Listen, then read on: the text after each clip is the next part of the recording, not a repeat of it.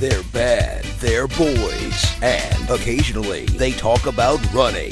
Yes, it's the Bad Boy Running Podcast with your hosts, Jody Rainsford and David Heller. Come back, baby, come back. When the bye, when the bye. I must admit I was a clown to be messing around, but that doesn't mean that you have to leave town. Bye. Hey! How you doing? I'm alright, David Hellard, how are you? I'm good, mate. I am good. Are we both eating? Are we both eating? And I'm just about to eat, but I'm too professional to be eating already. Are you eating? I'm already eating. I've started eating before we've even done the Are You Eating thing. I forgot that our continuity is going to be very poor. It's not a thing. It's not a thing, and it's not like we've planned. How about we both eat?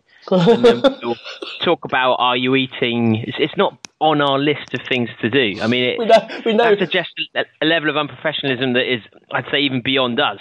I know that some of the most popular feedback is when we interview guests who are eating, or when we are eating, and so I thought we'd replicate that as well, because it's been a while since we've had an episode where we've been eating and trying to present at the same time. But we're doing it all. We're doing it all for the purposes of sponsorship. Indeed, well, it makes it a lot more relaxed, doesn't it? You feel more at home. But if you're on a long run and you hear us eating, it might be, you might get really hungry. Well, it might put you off your food. One or the other. It could do, that's true. But welcome to the podcast, listeners, do-badders. Welcome to Bad Boy Running. We have got a treat for you tonight. We have. And we've got a great guest too. Indeed, absolutely. Yeah, we're going to be, hopefully, assuming our editing skills and coordination work well enough, we're going to be interviewing Nicky Spinks later, who is a queen amongst running mortals. But we've got some. Wait a minute. Wait. A queen amongst running mortals. Haven't you got your metaphor mixed up there? A queen among us running peasants, or a goddess among running mortals? Surely. Well, no, because I want her to be in touch still. She's not unobtainable. She's a woman of the people. I don't think royalty is immortal. I don't think. I think they're chosen by God. They're not gods, are they? I don't want to call you out a technicality here, but I am. It is a good point. I mean, my metaphors are never my strength, but they often use the cloudiness they create to get away with the evil that's behind the deed. But welcome to the podcast, listener. Welcome to Bad Boy Running, where us mortals will be interviewing the holy cow that is Nicky. See, I've done it again. That's not good. That's not the sacred cow, not the holy cow. You're not Batman. Well, I mean, if you're going to go wrong twice. You might reverse it. Go on, you're going to do a hat trick. Go on, mispronounce someone's name. Do it. I'm going to call her Nicky Spinks if I'm not careful. But she does spank the opposition, so it would be appropriate. I tell you what, I had a story to tell you which is related to Spanks. Oh, what a coincidence. Well, it's not really related to Spanks. It was related to the man who married the woman who invented Spanks. Mr. Spanks? No, his name's not Mr. Spanks. Mrs. Spanks wasn't the person that invented Spanks. Ah, okay. Do you know what Spanks are? Aren't they tights with the feet cut out? That's right. You've got good Spanks knowledge. Why do you know that? You've worn them, haven't you? You've worn them to Madoc or something. Wearing them. No, I was. Do they come in a beer 52 this month? What? It's a perfect compliment. Stop the beer belly. to hide that little bulge. I was watching Shark Tank last week or 2 weeks ago, and the founder of Spanks was one of the sharks. Oh! I suddenly found out what Spanks were. Sarah. What's her surname? I wouldn't remember. She was only on it for one episode. She seemed very nice, though. She seemed very happy to be spanked. She goes to bed. She goes to bed dead on 9:30. Does she? Yeah. She'll even leave meals to go to bed dead on 9:30. What time does she get up? Well, I imagine very early, unless she's one of those people that sleeps for like 14 hours. I mean, almost, to me, early riser, I do find that quite impressive. I get that. But surely the point of rising early is because you're up to seize the day to get extra time. Whereas if you go to bed early, then you're just shifting your sleep pattern rather than seizing the day. Maybe. But you're going to like this story. Okay. So before we go into the story, we're drinking. What are we drinking? Well, I'm just about it. Basically, I forgot that Beer 52 is still a sponsor. So I got the box. Any future sponsors, try and remind us that you're sponsored. I got the box and I put it in the corner. And so none of my beer is chilled. But actually, I thought this is quite appropriate because this month, Beer 52 are doing they do a theme of a different region each month. And this month it's Korea. Some of it South Korea, some of it North Korea. And I thought, what better way to remind yourself of the horrific torture that happens in North Korea than a warm beer? That is torture, a warm beer, isn't it? It is. So I'm going to go, there's a can with a wall on it. Oh, it's Trumpian. It's a Trumpian wall, almost. Exactly. I mean, what better way? I mean, that absolutely sums up the next meeting between North Korea and Trump, doesn't it? Korean writing on a brick wall. So I'm going in for that, whatever it may be. Oh wait, mine's just spilled mine over my laptop. But listen, if you'd like to drink along with us, go to beer52.com/badboyrunning/ I think that's all you type in, and you can get your own crate for £2.95 delivery. £5.95. Oh, it's just gone up. It's gone up. Yeah. So you're too slow. You're too slow now.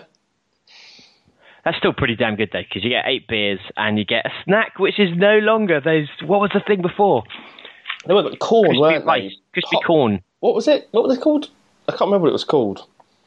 Something anyway, corn. Now, cheeky peas, curry-flavoured roast chickpeas. Oh, they're nice. They're nice. They haven't made it to the episode because the wife and child decided to crack into those much earlier on. But do they go rooting round your goodies? They certainly do. Do they drink the beers as well? Sometimes. Oh, fair play. So we're going to be drinking some. So what's it called? So what's the name of it? It's Seongsu Dong Pale Ale. Seongsu Dong. The first line looks like someone in a wheelchair with a small baby. The next sign looks like a T with a... It's a thing. It's like someone jumping over a T. Yeah, someone jumping over a T. The other one and is... And then the last one is 5/6. 5/6, yeah. So whatever that is in Korean, that's what the beer is. That means steps. The band Steps in Korean. Oh, does it? I don't know. I doubt it. So it's Better the Devil You Know. No, that was a Kylie cover by them, wasn't it? Anyway. All right, so, Spanks. Yeah. So we're going back to Spanks. Okay. So you're going to like this. So there's a couple of books I've listened to on Audible recently, which are great. And they're not about running, but they feature running a lot and ultra running and stuff like that. And one of the books is by a guy called Jesse Itzler. I don't know if you've heard of him. He's like a billionaire entrepreneur. He's married to Sarah Blakely, that's her name, who is the founder of Spanx. Now, he's brilliant.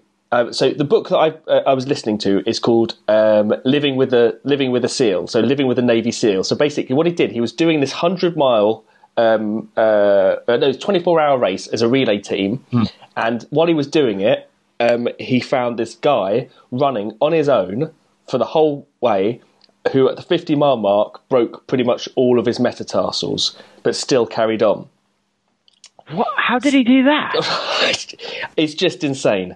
And so to do them all, it almost implies that you said that as if that was part of the challenge. Well, it seems smashed his metatarsals, and then like, come on, let's smash them all. The page must be amazing. I'll hammer them all, see what happens. So he was absolutely fascinated by this guy, and then found out who this guy was after the race. Found out who the guy was, phoned him up, and said to him, "Will you come and live with me for a month I want to get that mindset that you've got. And this Navy SEAL basically moved in with him for a month, lived in his house and everything, and trained him, and did all this like crazy stuff, and it's absolutely brilliant. So that's a great recommendation. And I'd recommend getting it on Audible rather than reading it, so because Jesse does it. But Jesse Itzler, he's amazing. He's an entrepreneur. He used to own Zico. Was he an entrepreneur before? Yeah, he was an entrepreneur before. Yeah. But he used to own Zico Water. I can't remember the name of the private jet company he used to own as well. But he went to this event, and this is how I know about Sarah Blakely going to bed early. He went to this event, and they were all sat around at dinner, and all of a sudden this woman stood up and said, "Oh, I need to go to bed now. It's like 9:30 or something," and left. And he was just like, "Well, that's a bit weird." He kind of fell in love with her at first sight, and in order to get on her radar, he was about to run this 100-miler. And he phoned up and he said and he kept trying to phone up the PA, trying to get through to the PA. And he said, eventually got her on the phone by saying that if he would be glad to run this 100-miler wearing Spanks. And all of a sudden that piqued her interest. And she got on the phone to him, and the rest is history. And I thought, that sounds like a classic Hellard move. It does. I'm trying to think what Briggsy works in reinsurance brokering. So maybe that insurance seems to be a match made in heaven for you. Yeah, I mean, some of the races I do definitely need insurance, like through Afghanistan, but I've already won her heart, thankfully. So, but maybe we should do that future sponsorship. I like the idea of that. I like the idea of people trying to win the hearts of the person they're besotted with by offering to run wearing or in some way representing something that's important to them. I wonder if any do better. Did he run it in Spanks? No, he didn't. He didn't in the end. But they did. What? No, I know. That's disappointing. Although, in a way, genius. He probably wasn't even signed up. I don't know. It was brilliant. But that whole book is brilliant, and he talks about some of the races he does and stuff like that. But what's really good is that after he never reveals who this Navy SEAL is, but a few months after, the guy that was revealed to be was a guy called David Goggins. Now, I don't know if you know anything about David Goggins, but he's been doing a lot of press recently, and he's this Navy SEAL who is crazy. Takes like extreme to another level, and he's just released a book called Can't Hurt Me, and of course he's got this horrible backstory of like abuse and all sorts of stuff, and he's just turned himself. It's just nothing is too hard for him to do to try himself. He's a proper example of someone who pushes his absolute limits to try and do, even like going through like the Navy SEALs, that he wasn't happy with just the Navy SEALs. He had to try and get in the top unit in the Navy SEALs. He wasn't happy with just doing that. He decided to join the Army Rangers and do their course. He did like the Navy SEALs. Was he the guy who killed Osama bin Laden? No, he wasn't. No, but he was in. That would have been good. That would have been the best. The best. But if he'd given him a chance, he would have done. Yeah. But he was in the same. What was the name of the guy? Is it Chris Kyle, the American sniper guy? He was in. He was in the Navy SEALs entrance. He went through Navy SEALs. What's it called? Entry exam, and what's it called? The BTEC. What is that? The BTEC. No, what's it called? Like what's the thing that you did? Hell Week. He went through the Special Forces Hell Week 3 times. He got past day 5. I mean, fair play to him. All he needed to do was 10 press-ups, and that was amazing. He did it 3 times. He did it 3 times. He did it. Yeah, but it's an amazing story, and but he's done and so now he's an ultra runner, and so he's done things like Badwater and stuff. It was amazing. Like he'd never run a race over like a sort of like a marathon or whatever, and phoned up, emailed, what's it called, the guy, I can't remember the name of the race director of Badwater, and said, "Oh yeah, can you let me in? I'm doing a thing for charity." And this guy's like, "No." And they had this really like quite an amusing exchange where this guy said to him, "Oh, you've got to go and do like a 100-mile race within a certain amount of time in order to qualify." And of course, he just goes out the next week and does it, and completely destroys himself. He can barely walk. I even think he breaks his leg or something like that. And then comes back to the race director and says, "What is his running style like?" Oh, I mean, he's got to have some really weird gait. To break all your metatarsals, then your leg. If you listen to it, he has like a heart defect. He has so many problems. Is he the Terminator? He is actually like it. If you go onto YouTube and look him up, it's just he is insane. Like we should get him on the podcast. Well, I thought that, and he wouldn't be very funny. Yeah, but I think it would be quite entertaining still. I think the reason I was going to suggest it, but the reason is at the moment because the book has just come out. He's everywhere, and I think I'm sorry to say this, David, but I do think that we might not be first in the pecking order in terms of the press and everything. Not, I know that's sort of quite damaging, but yeah. So I maybe get him on or like Jesse or something. But it is insane. You should listen to the audiobook.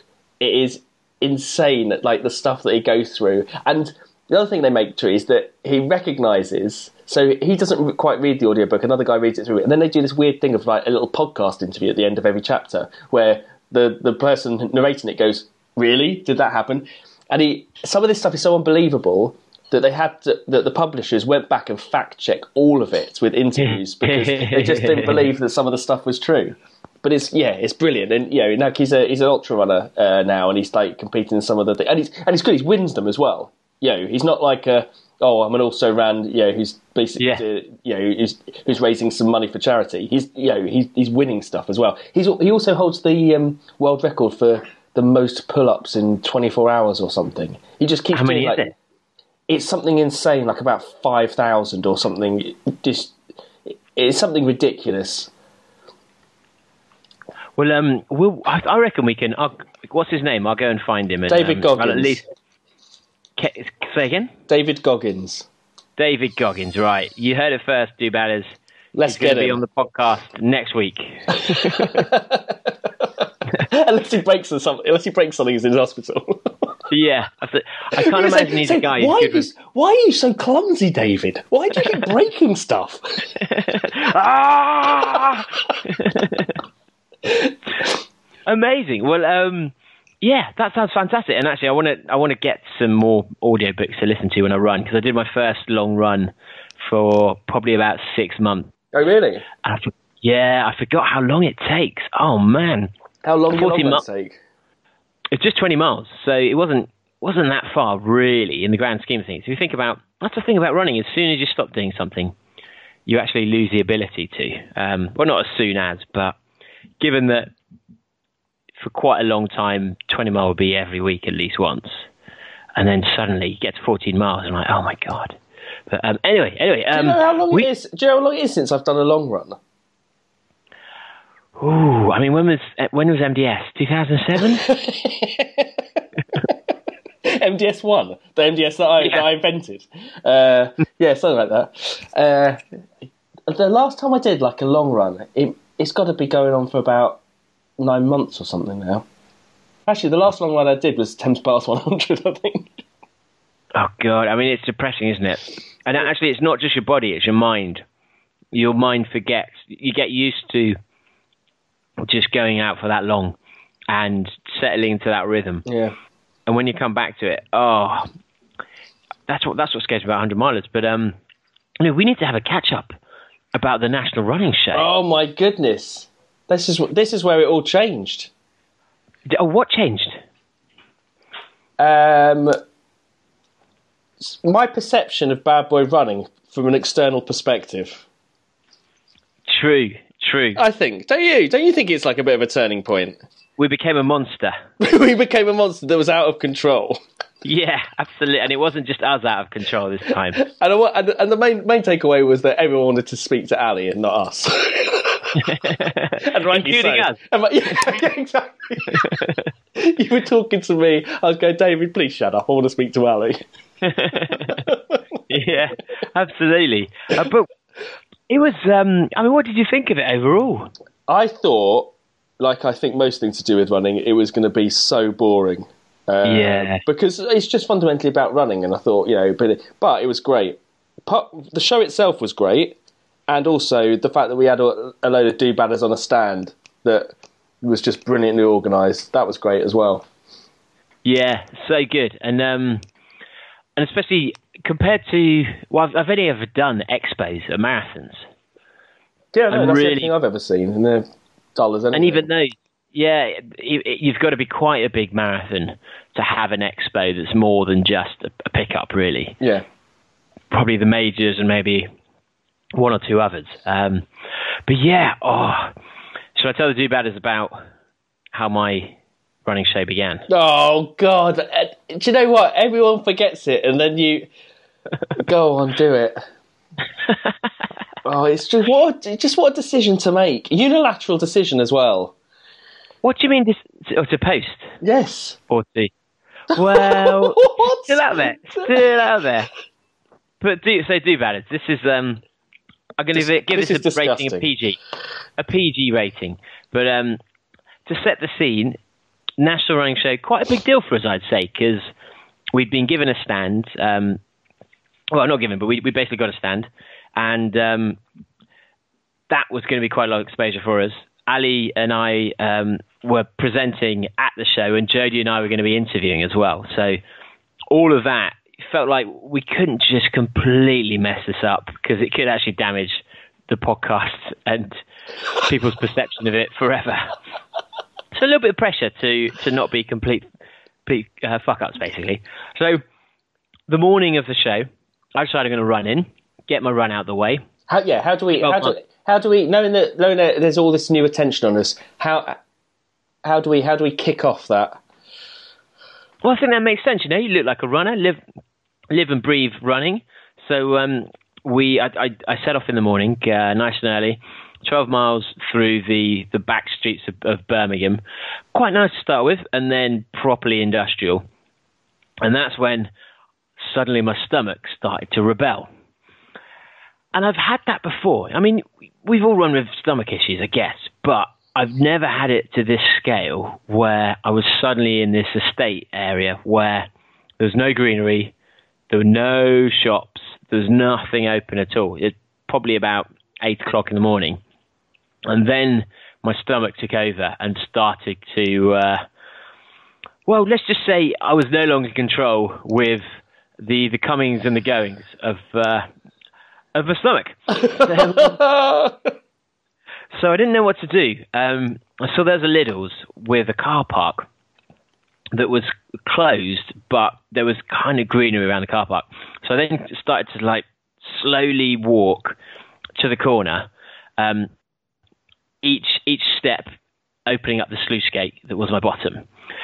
And thankfully I was wearing not just shorts, but undershorts. And so I then got to the corner and had to get rid of the evil from within.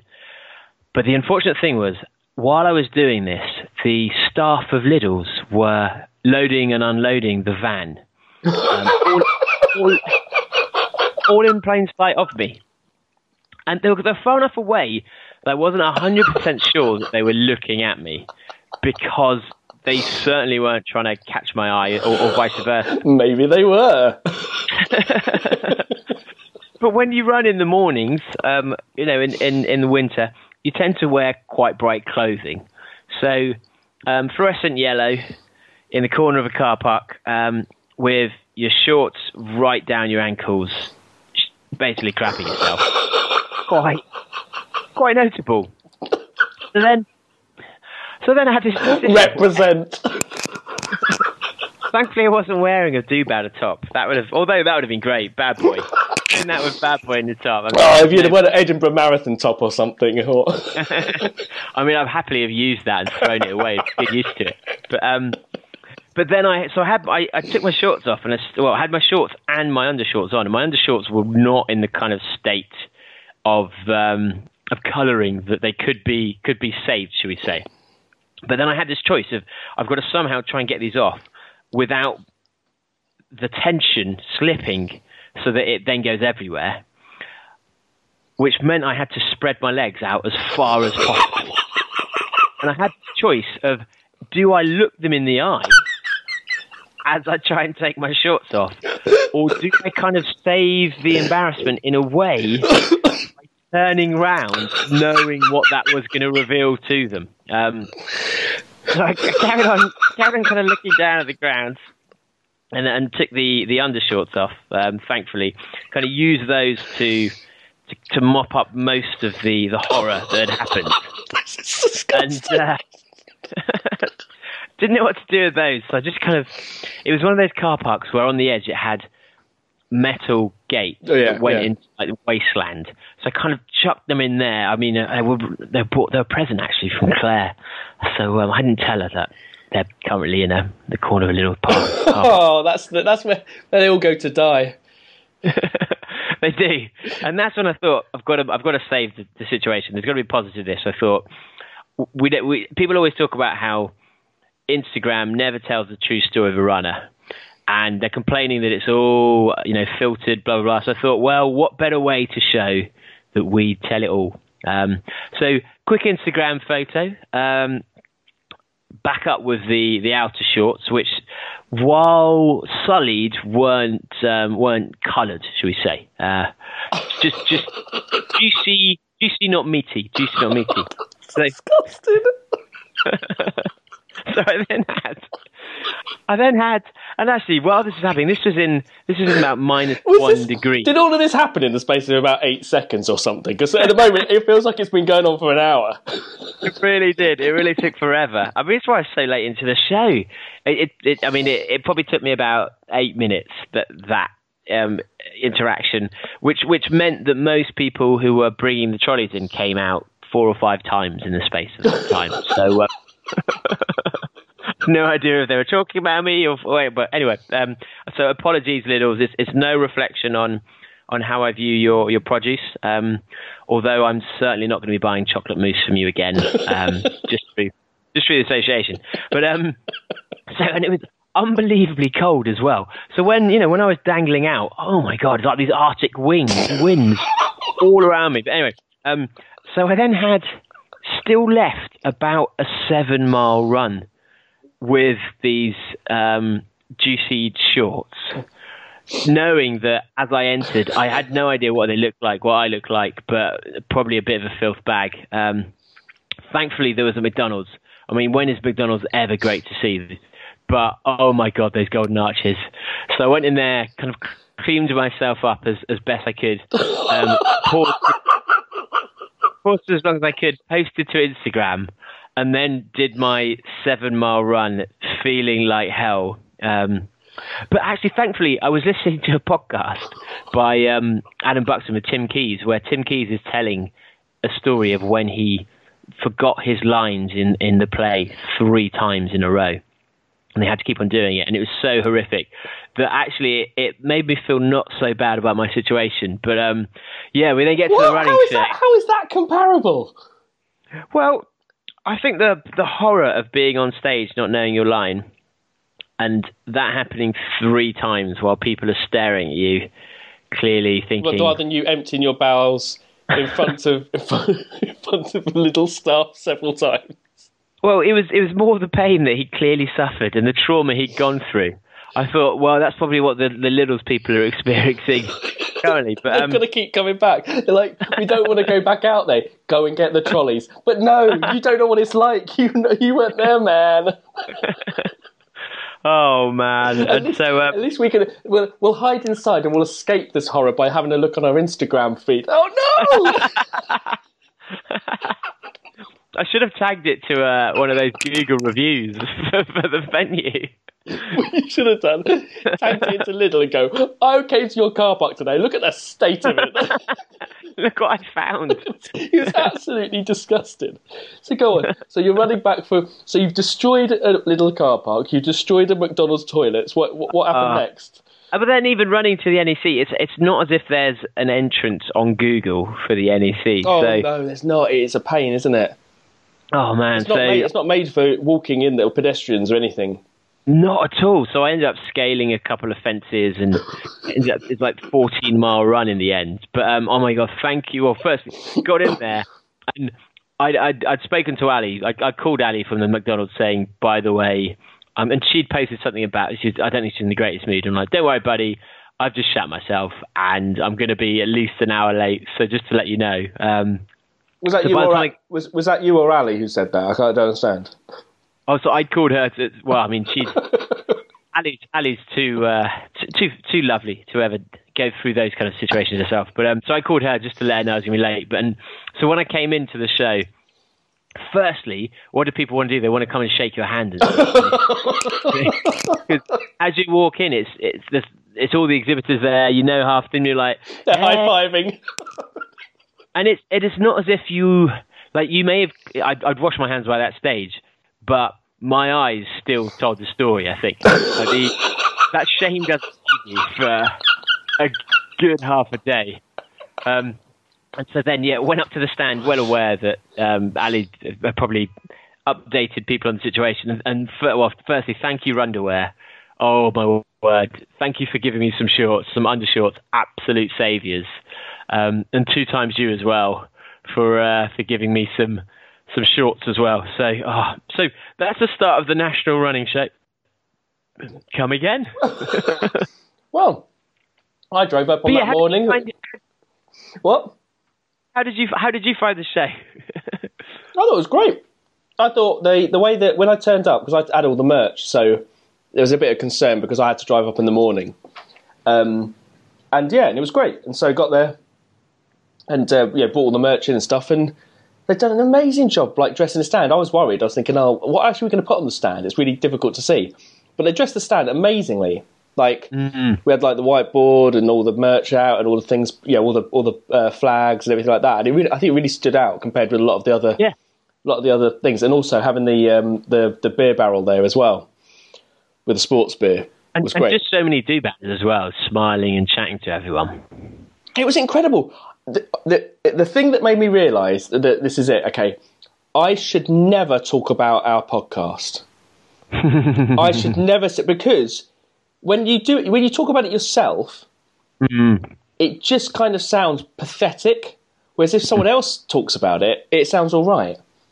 Because people are going, "Oh, what's Bad Boy Running Podcast?" And you're like, me and a friend, we just talk about stuff, not really a lot about running. Either that, or you sound like a dick because you're blowing your own trumpet, or you're trying to make out that it's really funny. It's really funny, guys. Really funny. The amount of people coming up because they about these 2 very attractive men, attractive poshos.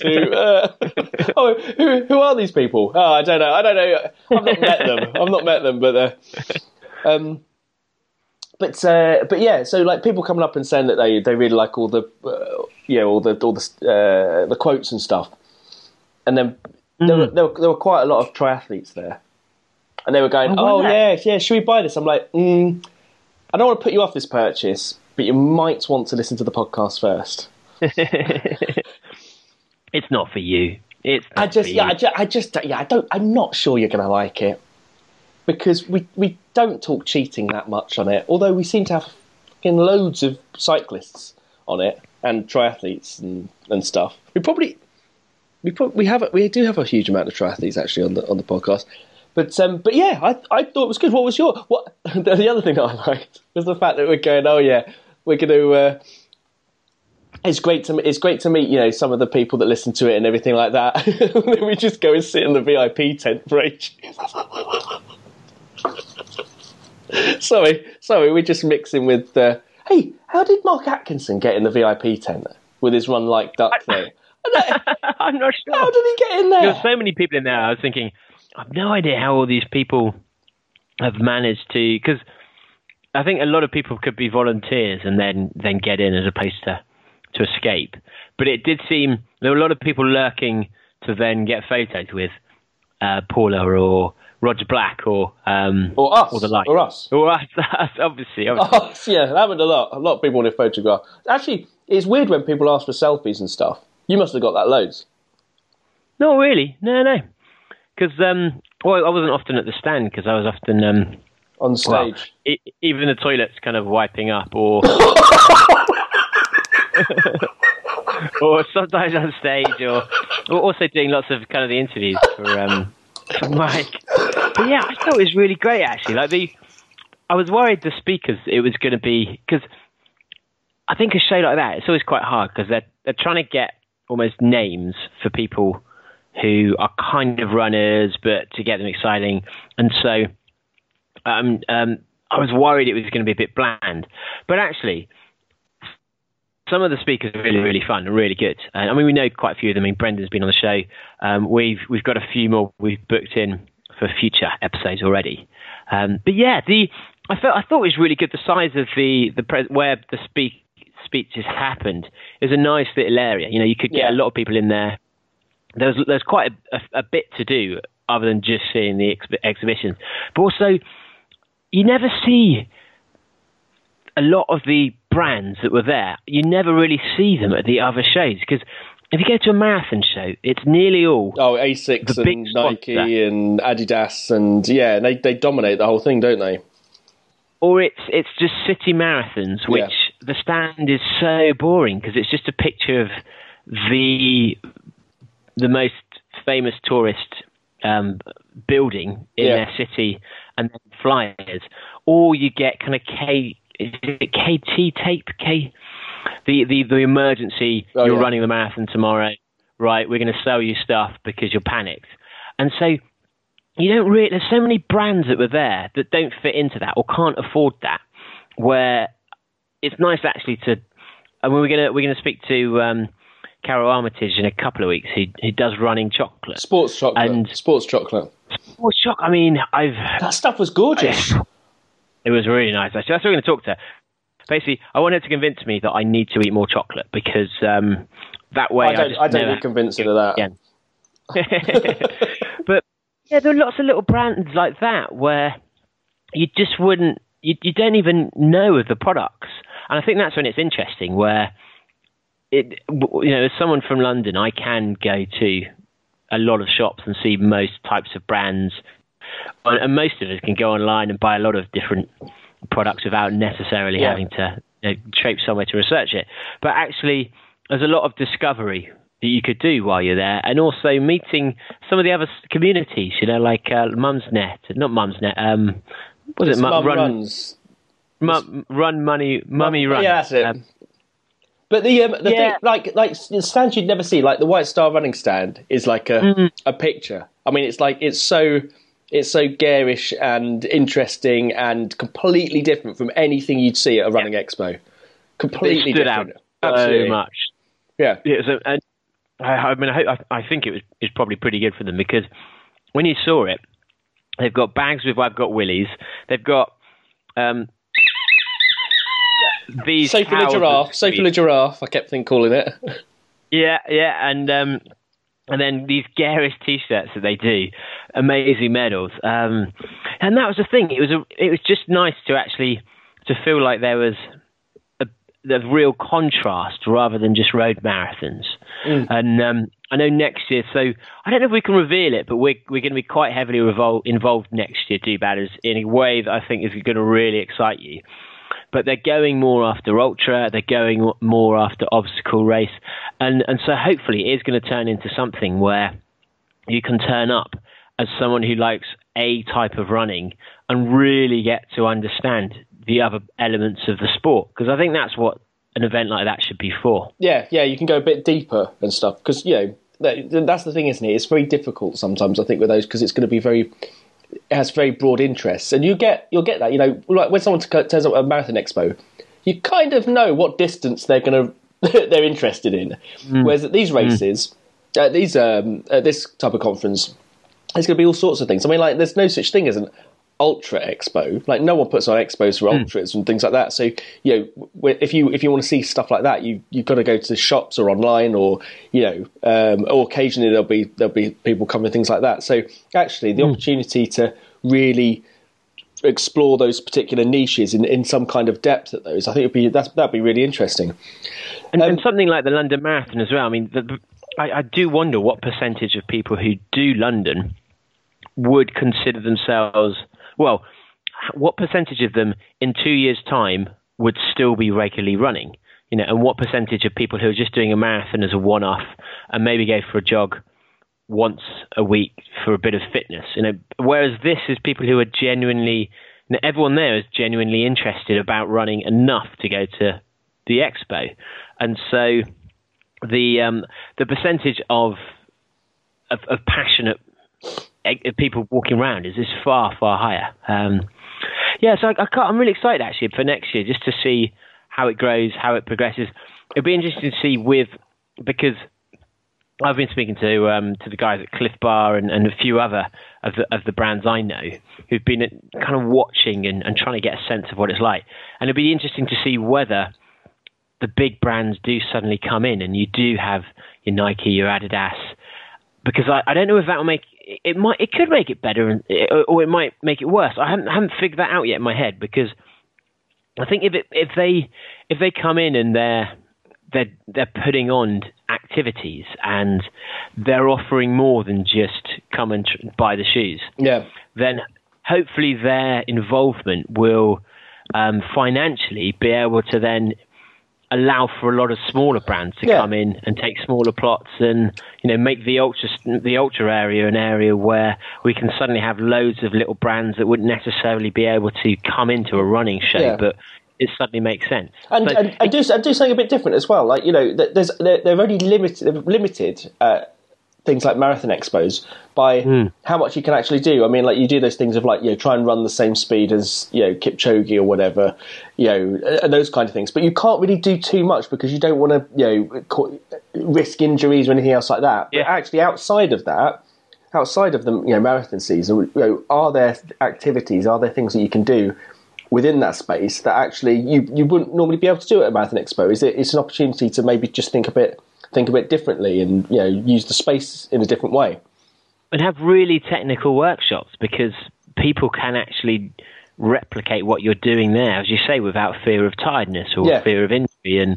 But also people can, when you're at the London Marathon, you don't want to hear about how to improve, really. No. All you want to hear about how to pace it, and you want to hear from someone who just gives you a bit of confidence. Everything else is actually going to make it worse for you.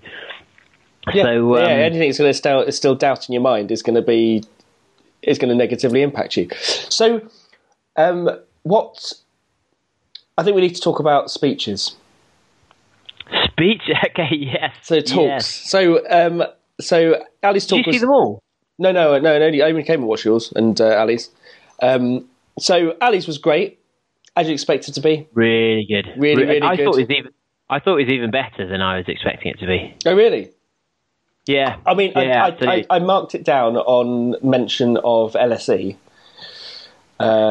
which did taint it somewhat. But I mean, that's when the crowd started to boo, really, didn't they? It was. Yeah, we did lead it. So. Yeah, I say the crowd, you and I, and then possibly Andy from White Star, Andy Palmer. But what I like is Ali's message because it's so different from everyone, because we're talking about running helps your mental health. Well, that's patently not true for Ali, and so and she was just like, it can just as quite easily screw up your mental health as it can't, and it all depends on how you think. And so it's not quite the narrative that sometimes, like, the running press and everything try to push on mental health, that mental health is, running is great for mental health, blah, blah, blah. So she offered an alternative to it, which I think was really thought-provoking. But especially that I didn't know, like, when she talked through how she changed her view of, because, as you say, people think of, you've got mental health, right, go for a run, that's the magic pill. And exactly. I hadn't realised she'd gone through this change of thinking about running, and also change of approaching about running, because it was not helping and now it is. And so I didn't understand that actually until she'd said it, and she said it so eloquently. In a way, I think it was probably wasted on some of the crowd, because it was probably a little bit too just too thought-provoking and interesting for the crowd. Was tough going, I'd say, sometimes. But well, the thing about a crowd at a running show is it's full of runners. Yeah, but even for that, it was just such low energy. Let's talk about yours then, because I think You tried to make it high energy. You tried so hard to start off with that. Man. And I think you managed to get more of a cheer out of them than anyone else had done, apart from maybe Paula Radcliffe just walking up on stage. Yeah, Paula did a fart or something. Yeah, exactly. And people were like, genius. But yeah, I think you made an effort. What I liked about this is that I knew that you'd missed the morning briefing where they test all your presentations and stuff. Oh, do they? Yeah. So yeah, because I was supposed to be giving you a lift and you came in by train in the end. So you'd missed that when they tested it out, and so I thought, oh, this is going to be ace because there's going to be some kit issue or something like that. And actually, it wasn't too bad. I mean, you know what was missed, but I don't think it made a difference at all. I thought I thought your presentation was really, really good. I thought it was really, really original. Man. Yeah, because I just thought you're absolutely right. It was completely original in actually comparing. Like, don't do the marathon majors. Don't do these other things instead and actually have a bigger impact. And I really like the way that you compared all the different elements of it. This is what registration looks like at London. This is what registration looks like when you go to Sierra Leone. And I just thought it was brilliant. Well, I think unusually, I think Ali and I both thought about what would be good for people to listen to, as opposed to this is what I want to tell you. Yeah. And I'm not putting that out all the speakers, because actually there were some really good. I mean, obviously people like Hugh Brassenden were there, who is just adorable to speak to, even if he's reading their phone book, let alone. Am I allowed to say bugger? Am I allowed to say bugger? That's what he kept saying. I don't know what accent that was, by the way. That seemed to be West Country. But before his talk, he was stressing about the fact that he had the word bugger in it. I'm like, I think that's all right, to be honest. That's not really a swear word. Yeah, no, especially not from his lips. But quite a few of the talks, and actually that was the thing that did frustrate me. I don't think she'll be listening, thankfully, but the talk before Ali had overrun, and she was speaking to slides where she was just talking about nutrition that I've seen the exact presentation before, and actually it's all information that's on the web anyway, but on the web and Runner's World articles, and it wasn't really anything that was new or that useful. But it's like, right, I'm going to now read this slide presentation. Yeah, but I mean, it's true, and then it overran, and it meant that Ali didn't get any questions at the end. And actually, I think of all of the presentations, that was the one that you wanted to give people the opportunity to, because it's, obviously someone like Paul is going to get thousands of questions because people want to connect with her. Yeah. And also there's so much you want to learn about her. But Ali's topic was to do with, was really changing how people perceive running and mental health. And even if there's only 3 people in the audience that really connected with, and there were way more than that, there's a really high chance that someone's going to actually ask a very important question relating to their mental health or someone else's mental health. And they didn't have the chance to have that, sadly, because of, time pressures and whatnot. So that was a bit frustrating. And I think Ali felt a bit annoyed by that. But I mean, she did so well. And it was so good. But yeah, it was. I just love presenting, and we need to get you up there next year doing one as well. It's just great fun, and that's the thing. That's what I don't think they have enough of in when you go to conferences or you go to exhibitions, is they choose people solely for the story or solely for the name, whereas they don't actually choose people as who is going to be good at presenting. Yeah, who's going to be delivering something that the audience will find useful and be able to do something with. About it. And yeah, absolutely. But I thought there were some really good speakers there. Actually, we knew most of them, thankfully, because we've had them on the podcast or having them on. But what was anything you'd change about the conference, the setup there? I'm not sure, actually. I wish they had more places open to eat. Completely. But I think the amount of people that we got on our stand though with the sports beer, that was just inspired. Like people, the thing is, right. So if you didn't come, this essentially was what happened. So if you came to our stand, we'd all be standing around and stuff like that, and then Duncan and Julius would be doing this what they call PB or DNF. And what you'd have to do is you have to stand behind a line, and you have to throw a ping pong ball into one of like 9 cups. And if it goes into a cup, it's either a PB or DNF based on what's in it. And if it's a PB, you get a shot of what's it called, sports beer. And if you've got a DNF, you commiserated with a glass of sports beer.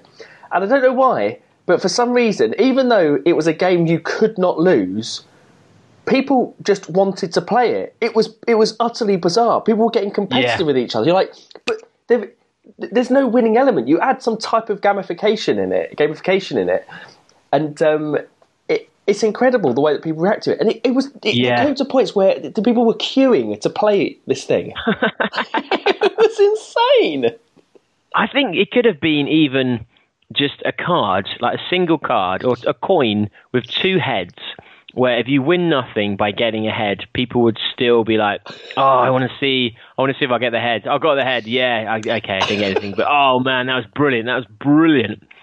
There were people who didn't drink. People who didn't drink coming and playing the game. It was insane. I did feel a bit guilty. I had children there who'd spend half an hour trying to do it. They'd eventually do it, and they'd be like, "Right, you're not allowed the beer or the caffeine bullets, but give this to your dad to have." And they'd be like, "Oh, great, nothing." Oh. A couple of moments there when you go, those children who were clearly under 18 playing there. You're like, it's all right to give it to them, isn't it, David? No, David, it's not all right to give it to them. What? Well, I mean, it's barely alcohol. It's such a small shot of beer. They were 12. So, no. Yeah, I was using at 12. It's fine. Yeah, exactly, that's it. Put hairs on the chest and all of that. It was great. It was great right at the end because when we were packing up and stuff, that one of the funniest things was when we still had like about I think it was a quarter of the beer left, and so we needed to get rid of it. And so Dunk started having fake loud conversations with himself, going, "What was that you say? Apparently, there's a rumour that they're giving away beer on the Bad Boy Running stand." No way! He's just having these conversations with himself. People were coming over. It was hilarious. I didn't realise how funny Duncan was. He was amazing, actually. In fact, everyone was so good on the stand. They were. They really were. Everyone just like properly like stepped up and was selling stuff, like, and talking to people, and like the cult indoctrination has worked so perfectly. I didn't even realise. It's quite interesting actually to see there are other virtual running groups as well. Oh God, there were loads. Oh no! Yeah. I was about to say there are other virtual running groups, but there were a load of virtual runs. Actually, at that thing, it's much more. I go up to something because that one that was like a run around Europe, and you're like, "Oh my God, that looks an insanely good race. I'd love to do that run around Europe." You're like, "It's virtual." You're like, "What? No, just do the actual run." Yeah, well, the thing is though, you do a virtual run, and it's all profit. You just got to pay for a medal. So they've got loads of money, and they don't even have to be that big to be successful because they don't have to close roads, they don't have to get permissions. It's everything about running, all the logistics of running for a race director taken out of it, other than getting a medal and sending it to someone. But why would anyone want to do it? I don't understand. Yeah, I'm not 100% sure, but I understand it if you're a kid or... Maybe we should do it. Maybe we should actually, do you know what? I keep saying I don't understand what it... Maybe we should do a virtual run and see what they... It's like, I'll do the equivalent of Runners World did when they did the cheating at park run. Get to feel what it feels like as a virtual runner. Yeah, I think you should sign up to someone else's just to see what happens. I mean, maybe we should we get someone on to talk about virtual running? It might only be a 10-minute conversation, actually. I don't know how what's it like organising? Wow, just a web page, really, and a payment gateway. I don't know what there is to say. But obviously they're popular. I mean, I did get it if you're someone who lives in an area where there aren't many runs, and so if you are having to like do the Highlands or something like that, you live in the Falkland Islands, and you suddenly Like, right, I can do a half marathon where it's not just me doing it by myself. And I do get that. I think it'd be nice if there's a community around those. I haven't got a sense of what percentage of people who do actual running is that. I think a lot of the moment is people obsessed with medals that look just unique. Yeah. And so you put a medal that no one else is going to get, and there is bling vanity, there's bling jealousy. So I think that's probably a lot of the marketing is you'll do a Star Wars one, or you'll do a Only Fools and Horses one, or you're trying to come up with anything that has got a lot of fans, and then suddenly everyone wants to do a virtual run just for that. I imagine they're not particularly strict at enforcing the rules either. But maybe we should do better. If you know someone who's involved in virtual running who is funny, or who's controversial, or who has just got a different viewpoint on it, let us know, because it would be interesting to actually understand it properly and the phenomenon and what the real driver of it is, because maybe we're missing out. Yeah, there were a lot there. Yeah, absolutely. But should we go from the easiest of runs, virtual running, to the hardest of runs, double Bob Graham? That's a segue. That's great. That's a really good segue. Absolutely. We said we were going to get Nicky on a while back, and as usual, I had technical difficulties, but she was so gracious to come and do a full interview with us again. So, Nick, please take it away. Actually, before we go in, Nick, I'm not sure if we properly explained what the Bob Graham round was, or in fact what the different rounds were. So, do-batters, I'm typing as I say this just to make sure I get it all round, or correct. We do go into details of Nicky about what the Bob Graham round is, what the Ramsey round is, what's the one in Wales that sounds Irish? Paddy round. The Paddy round, that's right, the Paddy Buckley. But I can't remember from the interview if we go into the exact details of each one. No, we don't. Yes, the Bob Graham round, we've talked about it before with James Appleton, really, really interesting. It's the most historic, it's probably the most famous round of sorts in the UK. The idea is that you've got to run, you've got 24 hours to run 42 of the highest peaks in the Lake District within 24 hours. So that's 66 miles, it's about 9,000 meters of ascent, which is about Everest, and it's been going for about 90 years now. Yeah. They've then created equivalents in Wales and in Scotland. So the Pat Buckley is the one in Wales. For some reason, sounds Irish, and it's very similar in terms of the all 24 hours, but in terms of the peaks, the miles. Although the terrain, as you'll find out, is quite different. And the one in Scotland is, do you remember, Jody? Ramsey round. The Ramsey round, yeah, absolutely. So in case we don't go into enough detail with Nicky, or it's not apparent from the beginning, because we did discuss it at some point, but it might make sense now for you to know in advance, so that when we start to discuss it, you actually are clear about what we're going into. So hopefully that's helped. Back on with the show.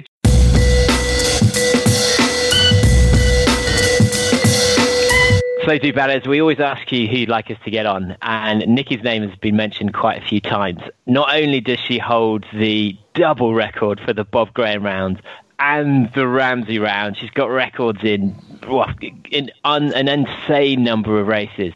So we wanted to get her on to talk about that, and just really to talk about what it's like to be racing these things over 24 hours. And the new generation coming through, Killian suddenly smashing the record at the Bob Graham. You've got Jasmine obviously setting fire to some trails. So we wanted to really understand what she thinks the future of that type of running is. So welcome to the podcast, Nicky Spinks. Hey, how you doing? Yeah, good, very good. Got a bit of a cold, so I hope that doesn't affect everything. You sound perfect, so hopefully not. Thank you. Well, should we take it back to the beginning then, because I've always associated you with these big challenges, and not even races, but the almost completing them as the whole mission. The 48-hour ones are doubles. But did you always start off as an endurance ultra runner, or did you transition? No, I started off, I think as most people do, with a 4 mile. In my case, it was a fell race. Although I had done a 10k before that, but on the fells, it was just a 4 mile fell race. And then I went from there to a 20 mile fell race. Well, not straight away, but nearly within the same year. Yeah. And then thought in the 20 mile fell race, I set off a slower speed than I would at the 4 mile fell race, and I just kept going. And halfway through and I set off right at the back. And halfway through the fell race, I just started catching people up, but I didn't feel under any sort of pressure. It was quite easy to just keep running at the same pace. And then, so when I got to the end, I obviously felt really good, and I was reasonably high up the field, midfield anyway. I'd passed, half of the people in the race. So then I sort of, I just enjoyed that. It was more about looking after yourself. You saw people struggling because they hadn't eaten anything, and it was you had to navigate in that race. So, yeah, keeping your head in the right gear and keeping your eye on the map and everything was key to where I came. And did you instinctively know how to do all those things, how to look after yourself, how to navigate, how to pace, or have you got a background that was also hiking and orienteering, navigating just around the farms and stuff that meant that you were good? No, I wasn't good at navigating. I learned how to do that. I asked some club mates to set me up a little sort of course to put some points out. Well, they didn't put points, but so I had to go and find things, tin sheds and little stones and fence corners and things. And I spent an afternoon doing that, and I think I got properly lost. I wasn't properly lost, if you see what I mean, but in my mind, I was properly lost. So I ran round like a headless chicken for a bit, spotted this walker, ran over to him, said, "Where am I on the map?" And he didn't know because he just always did out and back. So he was lovely. He knew how to get himself back to the car, but on a map, he didn't actually know where to point to me and say where I was. So then I ran around a bit more, found something that I sort of thought, actually, that's a stream junction. Where could I be? And I think that once I'd found myself again, I think that was quite an important learning thing that, yes, I got lost, but I found myself. I then, got myself back onto the route that I was supposed to be on. And that to me was like, that was really important to actually think, once you can get yourself out of this mess, you've got the confidence to go and do it. Whereas a lot of people don't actually, they won't step out of their sort of comfort zone and go anywhere where they might get lost. It's not that bad getting lost. Well, I think for a lot of people, a lot of racers, there's never the need to self-navigate. For most people, running races are just that, and navigating is the realm of orienteering, where obviously fell racing is completely different, where you can choose your own route, really, can choose your own path, and that makes a huge difference for your speed and actually the easiest route to take. So just for anyone who doesn't really understand what fell running is, we do have quite a few non-British listeners. How would you best describe it? Well, it's running in the fells. I was going to say mountains, but it doesn't have to be that mountainous. Like the Peak District, the highest mountain is 560 metres or something. But it's basically going off the paths a lot. We use paths, but we can also just crisscross across off the moorland, or in the Lake District it would be quite rocky terrain. So I think that's what fell running is. It's basically going wherever you like on the fells. And actually, to give some context to it, I did my first ever fell race on Sunday in the Peak District, and I've done quite a lot of things like the Original Mountain Marathon. I've done orienteering. I've been up to the lakes and the peaks and done numerous races there, and it was so much harder than anything. It was less than 10 miles. It was called the Tigger something, and I say again. The Tigger Tour. Oh, did you know it? Yeah, I know the race. Yeah, I didn't do it, but... I was hoping you were going to say it was a kids' race then. And I haven't looked at the results, so I couldn't compare you with anybody that I know either, so you're off the hook there. I mean, you'd spend a long time looking down the list to get to it. I think I came in about, I don't know, 40th or something. But I was expecting a race like that based on previous trail runs, mountain speed, but 10 miles at current condition, I do it in an average of 7 to 7.5 minute miles.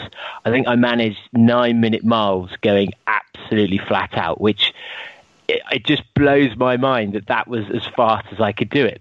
Even a Comrades, which was 56 miles, 4,000 meters of up and down, that was 7 minutes 20 or something average. And so it's just so unbelievably hard running compared to what you'd expect, isn't it? Yeah, it is. And there isn't any point trying to do a pace per mile or anything.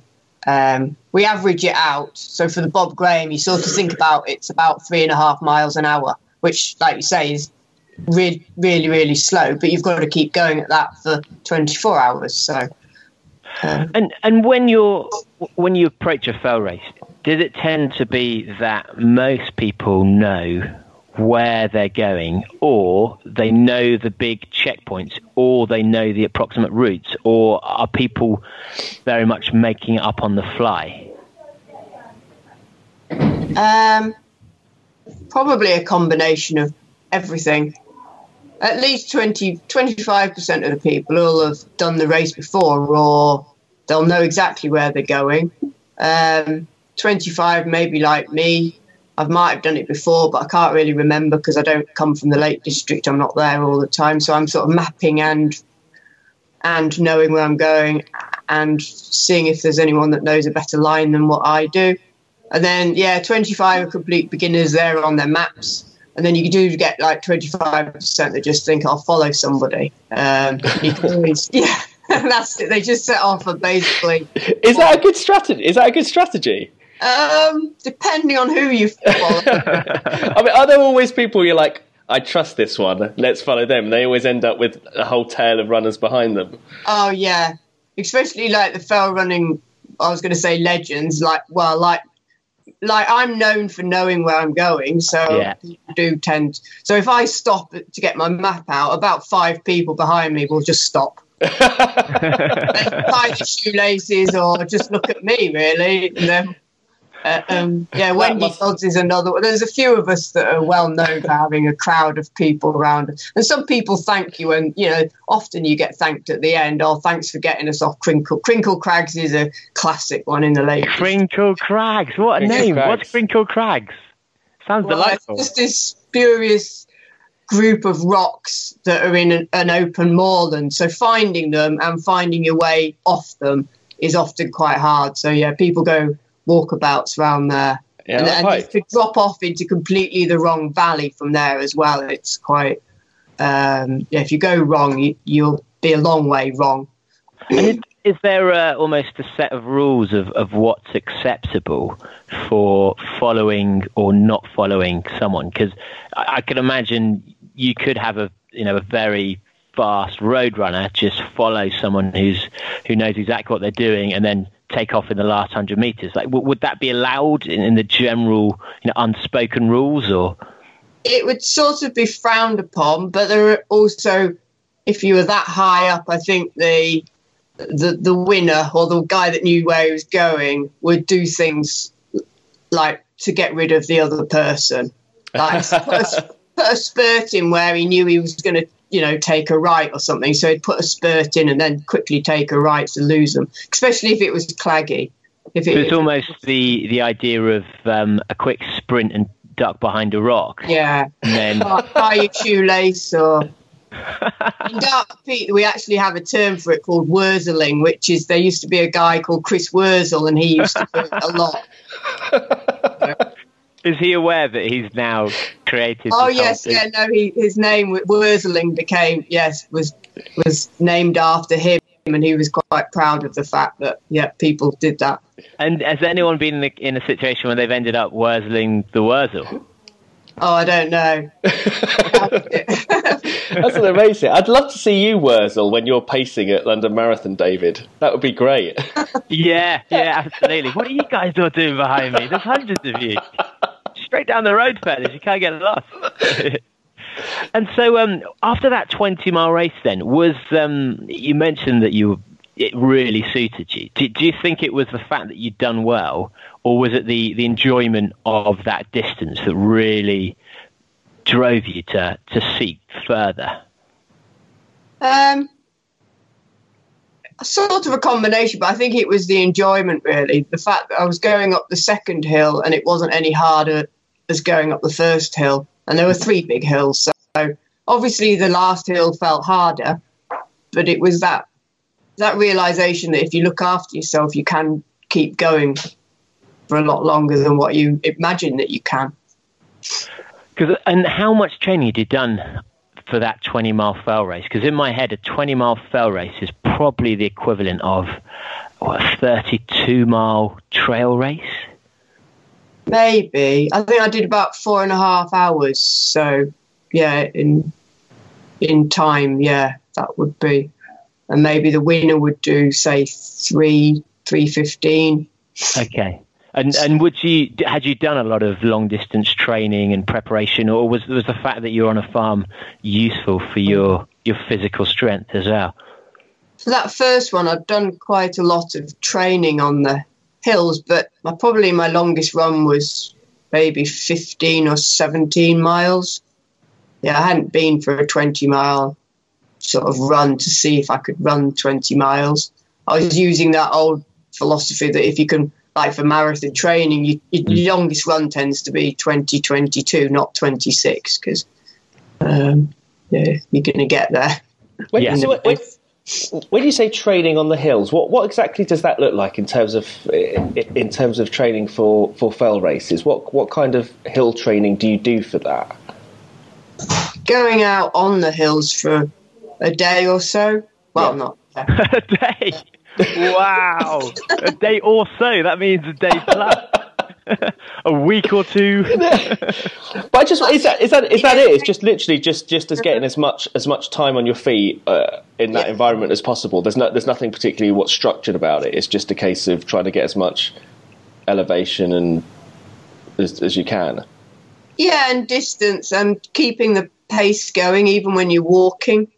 Because the trouble with walking is you tend to sort of slow to quite a slow walk. And then you tend to stop a little bit. But the whole point, I mean, a lot of people walk in fell races. We don't run the whole run. We walk up a lot of the hills. But you need to be able to walk quite fast up hills and eat while you're walking. And utilise that walking time in maybe looking at your map for the next bit where you're going to run, or sorting your rucksack out, and you learn all that with these long days on the hill, really. So rather than turning into a rambler and eating your sandwiches on the top. And is that a learnt technique, do you think? Speed walking, kind of speed hiking up, or is it something that comes natural to people, or do you actually have to think about actively what you're doing? No, you have to sort of think about that and find a good technique for you, whether it's sort of stood up upright or down. And you're seeing a lot of fell races, we push our hands down on our knees, but then obviously you're restricting all your lungs. So as you bent over, eventually you start feeling a bit out of breath, so then you have to stand up a bit. But you can see different styles of walking if you watch a fell race, if you watch the sort of when they're all going up a steep hill. You're almost doing a nodding forward and back with the legs. And at the top, they're still running it. The top fell runners will be still running. So at what point did you then, when did you first kind of taste success and taste those really long distances and realise this is for me? Probably the same fell race, but a couple of years later when I won it. Because I'd looked at doing speed, so I was doing speed training and I was sort of doing more structured training and I was improving, and then I won it. And then I thought actually I could be, it was only a local fell race, so I wasn't saying the competition wasn't great. If I go up against the English fell runners, then I'm not quite as high up the rankings, but I think it was then really. I started that was probably about 2003 or 4. And was the big difference just practice, or had you joined a club and you had a really intense training program, or just experiences growing? Or? I joined Penistone Footpath Runners, and I started doing sort of structured speed work, and they do actually hill work as well. Just reps of up and down a hill, and a long run every week. So sort of 10 miles once a week. And I think that's what benefited me a lot. So even then, actually, like a 10-mile as your long run, I guess it's probably a bit longer given that you're doing it on hills, but for the race distance, it's not a substantial amount, really, is it? An hour and a half or so out on the hills. And so when did you first hear about the Bob Graham rounds? Well, there was a guy, Andy Plummer, in Penistone Footpath Runners who was attempting it in 2005, and he'd attempted it before. So while I was at the club, I just heard people talking to him about it. And then I was asking questions about it. And when he said what it was, I just thought it was probably the biggest thing I'd ever do in my life. That's what I wanted to do. So. Well, just for the listeners at home, we've gone into quite a lot of detail of the Bob Graham rounds with interview of James Appleton, who's also based up in Keswick. But how would you describe it as a challenge? Well, it's a 24-hour challenge, so you've got 24 hours to finish it. It's 66 miles, I think, and 42 peaks in the Lake District. It's a circuit of the Lake District peaks. And what kind of elevation total would those 42 peaks take in? It's 27,000 feet, whatever that is. So basically the height of Everest. Yeah. Roughly. Oh, okay. And when you trained for your first one and took on your first one, how did that go? It was, the training was good. I didn't overdo it. I did a few more long fell races. I did the High Peak Marathon, which was 42 miles. And I went to the Lake District and recce'd all the legs. Also, not only to recce them to see where I was going, but to feel if that's what I wanted to do, if it was the sort of place that I wanted to be. You're only doing it to tick something off it or because your mate's done it. You're not going to put the effort in when it gets really hard to finish it. And do you think it is essential to know the whole route before attempting it? I'd like people to, yes. This idea of just ticking it off and being led round is not really in the ethos of the round, Yeah, I guess so. I have heard of some people who've run with friends, and that's always appealed to me because I'm very lazy. But yeah, I can understand it. It would be against the ethos, really, and it's almost, I guess, that's Bob Graham tourism rather than true Bob Graham attempt. So, did you complete under 24 hours in the first attempt? Oh, yes, yeah. I had a rough patch about 4 a.m, but no, I finished in 23.5 hours, feeling quite. After the rough patch, I felt fine and finished at about 6:30 that night. So. And when you say rough patch, what was that? I think it's just your body coming round to the fact that it's getting daylight and you haven't slept. So it's just asking a few questions and complaining a little bit. And your stomach does the same thing. Oh, so it was actually in the daylight, because I in my head I always thought the kind of 4 a.m. would be the hardest, and then daylight is when your spirits rise because suddenly you've got a bit more energy. It seems like, but it was actually in. It was morning. 4 o'clock in the morning, but I think these bad patches can come at any point. I've had them, say 11 o'clock at night. Where you haven't gone into a night at all. It's just the balance in your body's all wrong at that moment. You've maybe not eaten for a couple of hours or something, and you're having an energy dip, really, or it's your head telling you like when are you going to sleep, or. And how did you structure the the support and your food, and because I know it's common to have a run with you the whole time. You'll often go up and then down, have a support car. Had you organised that yourself? Was that through the local club? And how often would you actually get back to base? The local club organised that then. That was Dark Peak. Penistone sort of joined up with Dark Peak to do the attempt. And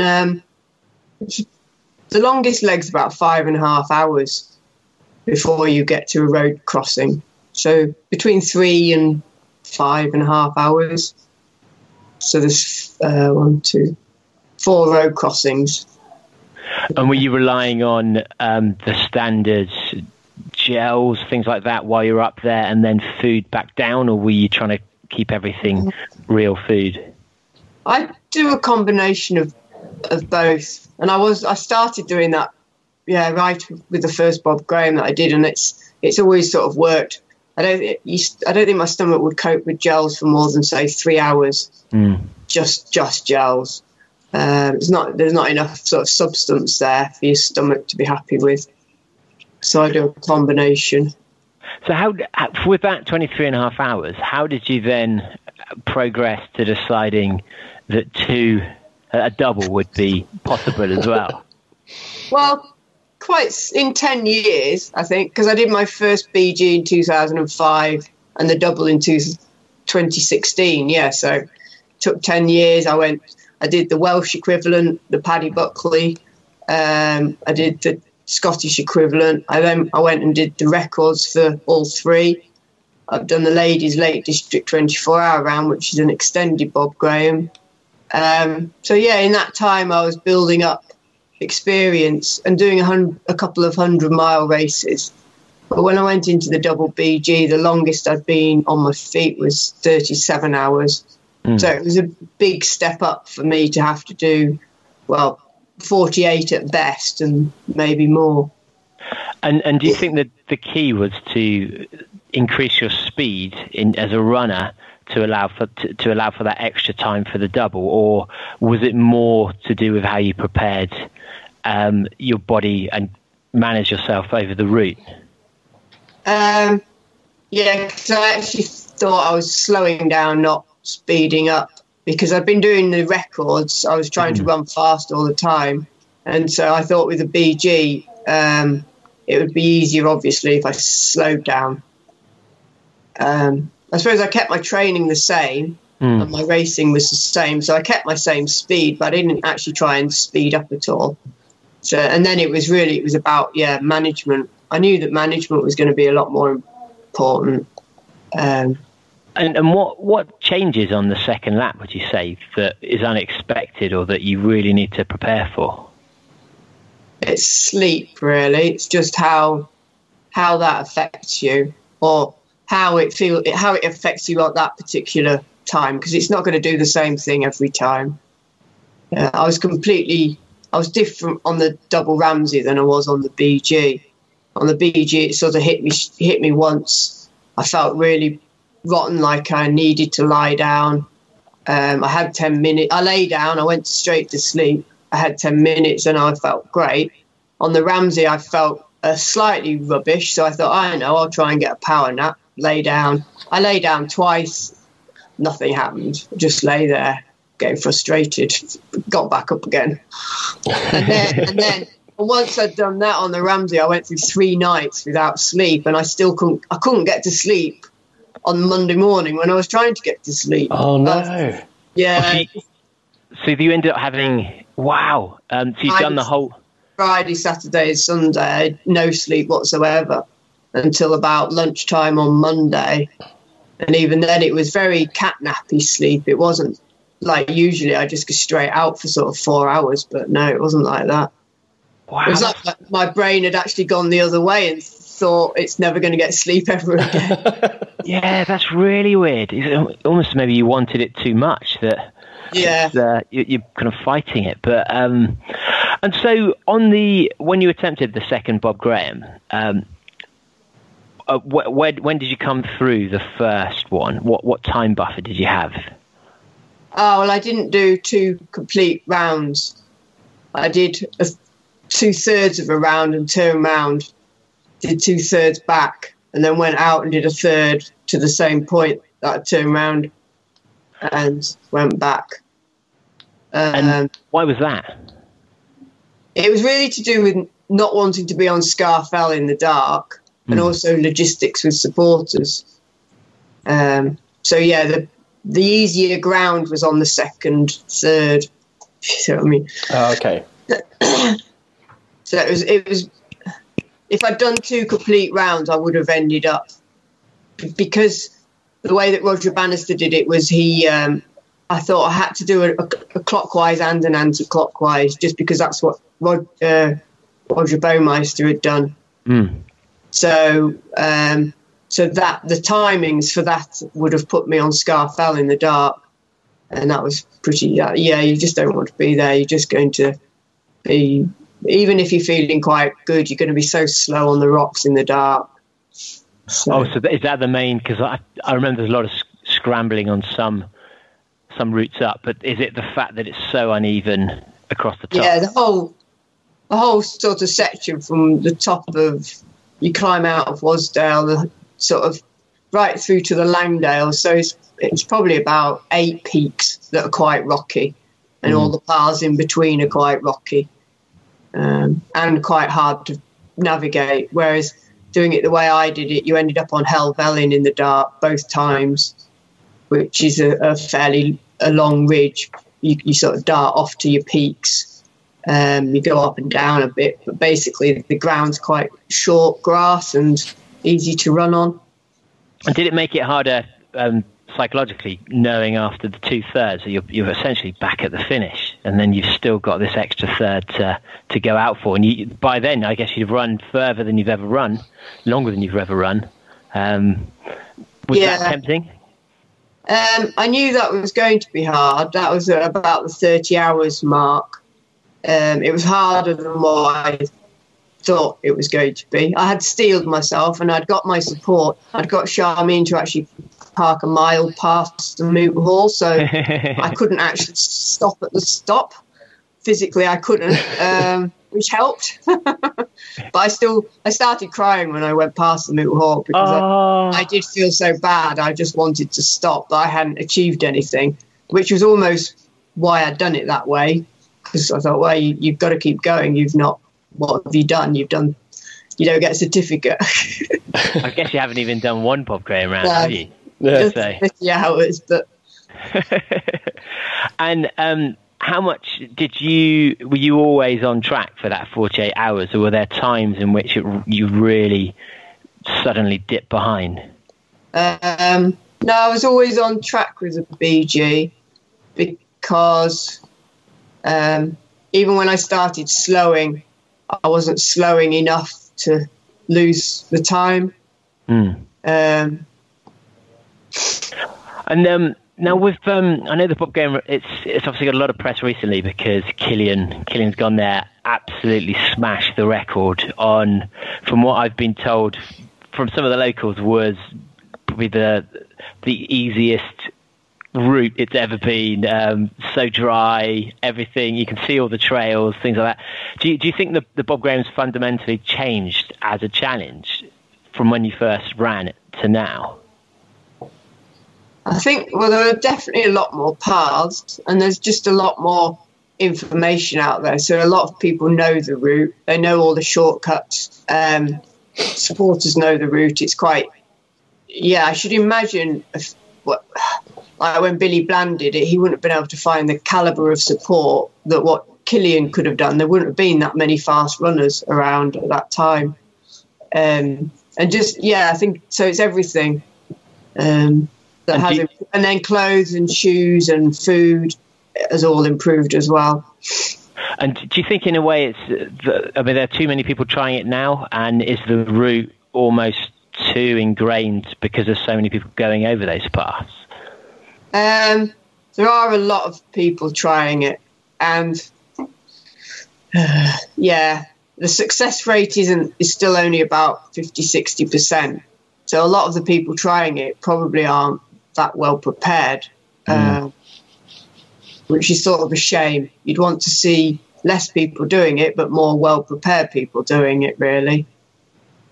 Yeah, I think there'll always be that balance, because if everyone is being successful, then others will be encouraged to do it, won't they? Because I think that's true. Yeah, the failure rate, I think, if anything, hopefully forces some people to reevaluate and adjust. And do you think the navigation issues are as hard now? Once you're on the mountain yourself, can you really tell where to go almost instinctively now because of the trails, or is it still actually having to know the area? No, you have to know the parts on the BG that aren't paths. High Raise hasn't got paths all over it. It's sort of all tussocks and grass and things. People must just spread out all over the place, and you still need your compass to get yourself up to, because you can't actually see the summit when you're actually walking up it. Okay.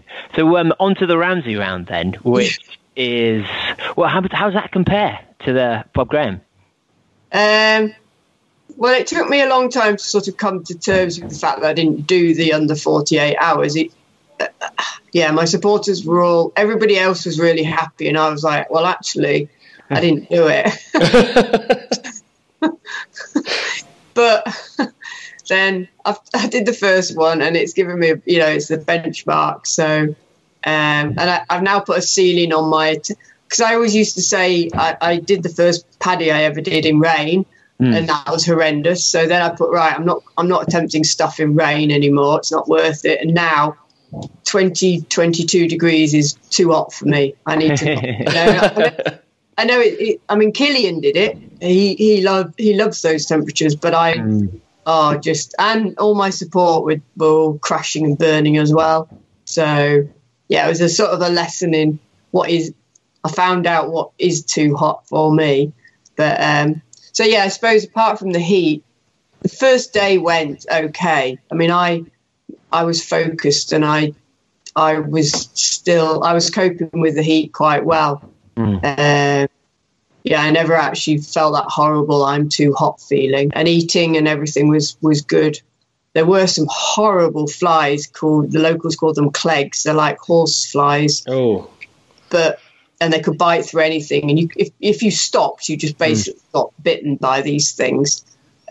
Which is possibly a good thing. I mean, in terms of motivation. Yeah. But everybody was getting bitten, and my poor dog was getting bitten, and it meant everyone was in the vehicles or hiding from these things. I did actually try and think what was worse, midges or clegs. I still. And do you think, because I mean the 48 hours is quite an arbitrary target, and for the Bob Graham rounds it does make sense if you look at the top speeds around there, it's an arbitrary number really when you suddenly take it to a completely different course. I mean, is it a harder course in general? Oh yeah, it's much harder than the BG because there's only really 3 legs. Your support have got to stay out for sort of 7 hours instead of 4-5 hours. One of the legs, even still, they have to walk in for 4 hours to get there. So there is only really one road crossing. So you're just basically on your own a lot more. There is no chopping and changing.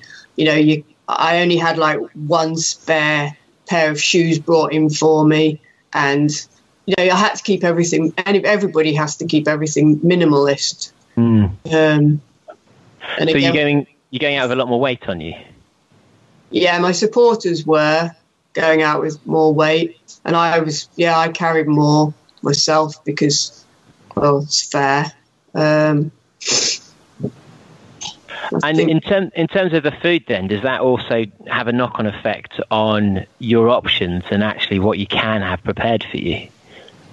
Yeah, definitely, because on the BG, Charmaine prepared a sort of really big selection, whereas I only saw her once or twice on the Ramsey, and the other time I did have like freeze-dried food made up, and that actually worked really well. I've used that before. It's all a bit messy, but it means you can have your meal, and it was like apple and custard, and then you could just take it with you, and some noodles, and they work well as well.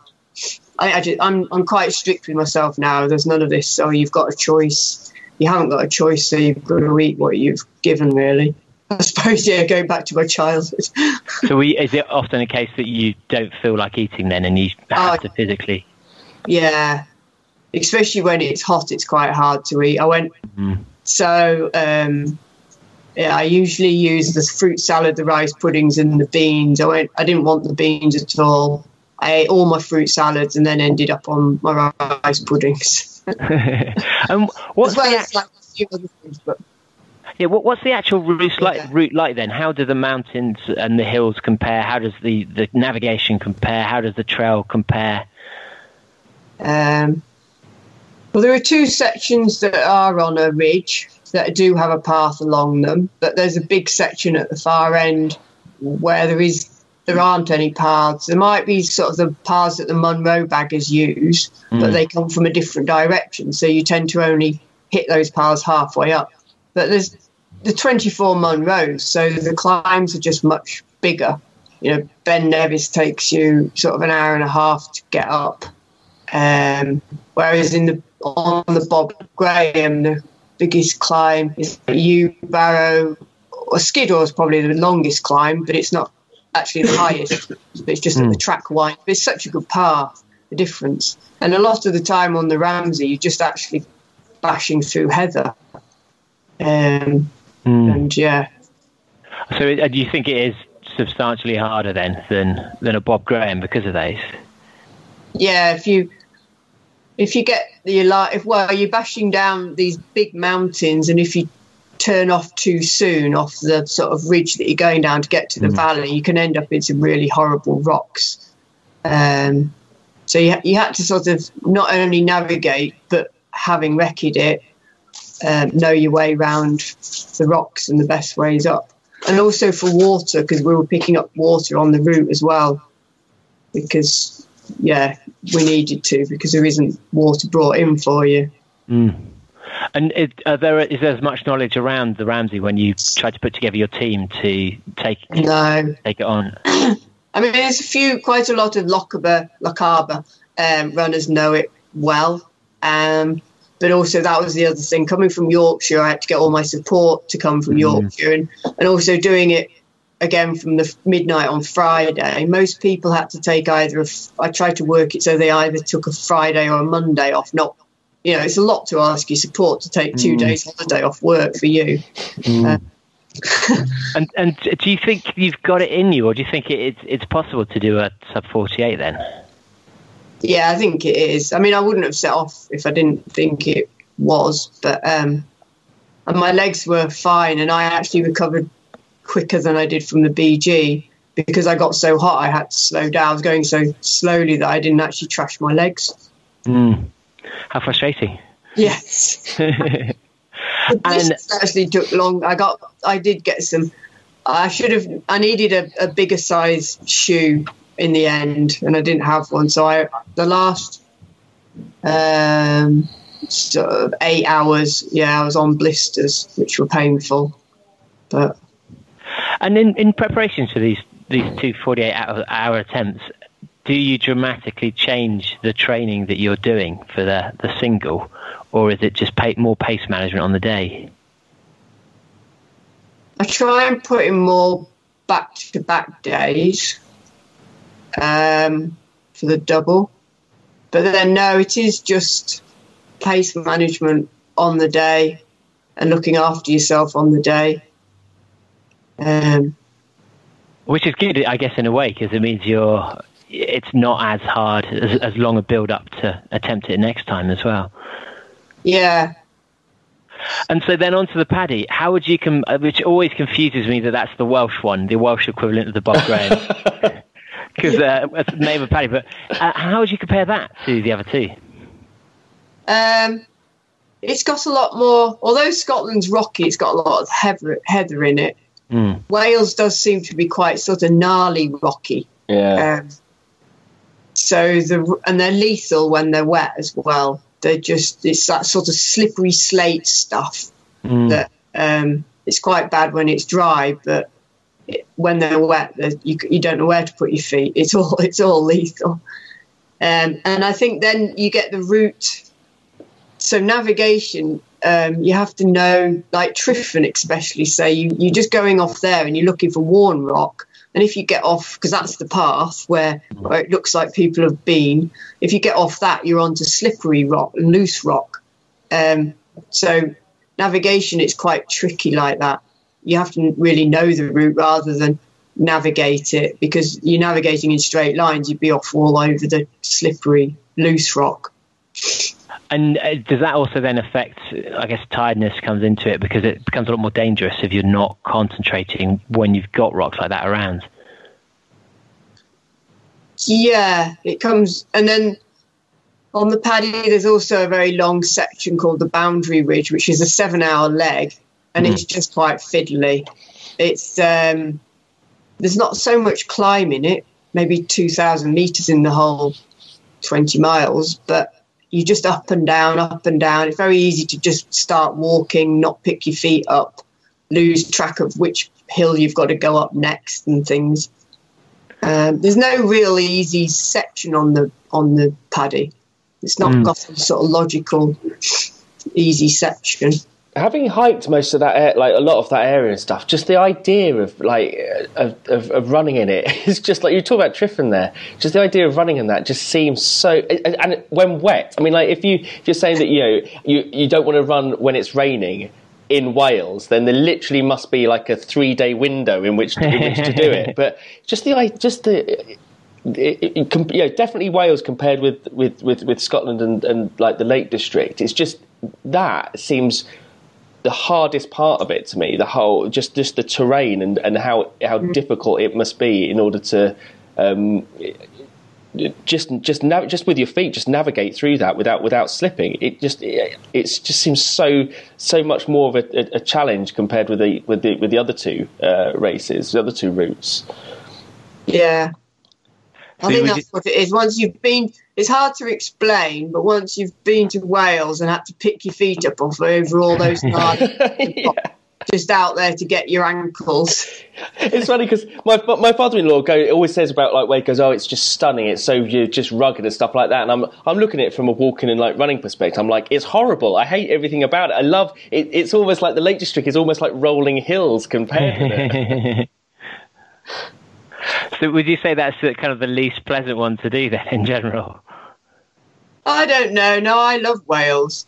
I think not the country, but just that specific route. I like the mountains as well. They're so quiet.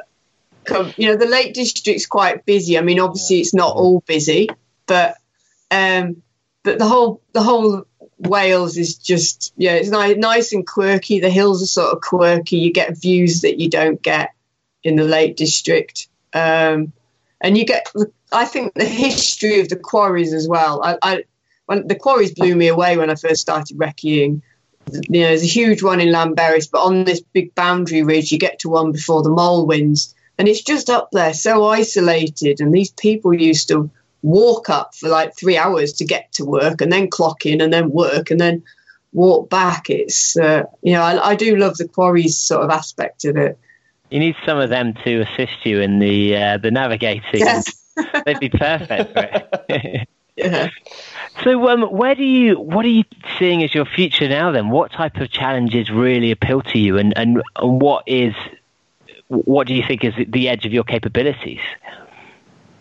Well, I know I say in that Run Forever film that I'm just trying to see where I could get to, and my body's going to say, enough's enough, and it sort of hasn't yet. But we've got a couple of challenges this year. I mean, I have just found out that I've got an entry into the Tour de Giants in September. So I think I'm going even longer and hopefully not even slower. But so that's quite exciting for this year.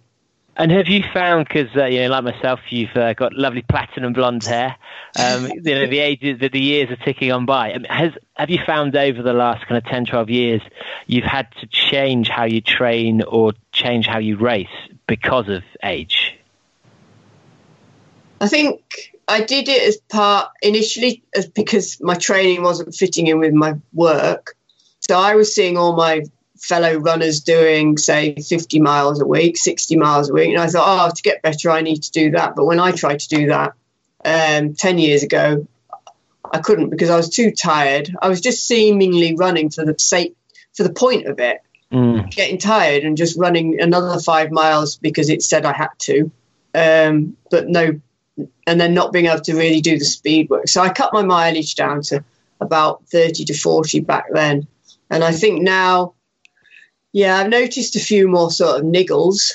So after the Monte Rosa in September last year, I got I just felt I wasn't running in line, and it's taken a while so I've been going to the physio sports massage about once every 3 weeks, and we've got there. She couldn't really put a finger on it, but I think there was just so much aching and whatever. And I think that's, as you get older, you need to sort of look after the bits that are aching and get them sports massaged, and maybe, frustratingly rest a little bit more. So now I do tend to do generally a lot of quality stuff and less just miles for the sake of it. And would you say, you've mentioned speed work, what kind of reps are you doing for that, and what other sessions would you qualify as quality work?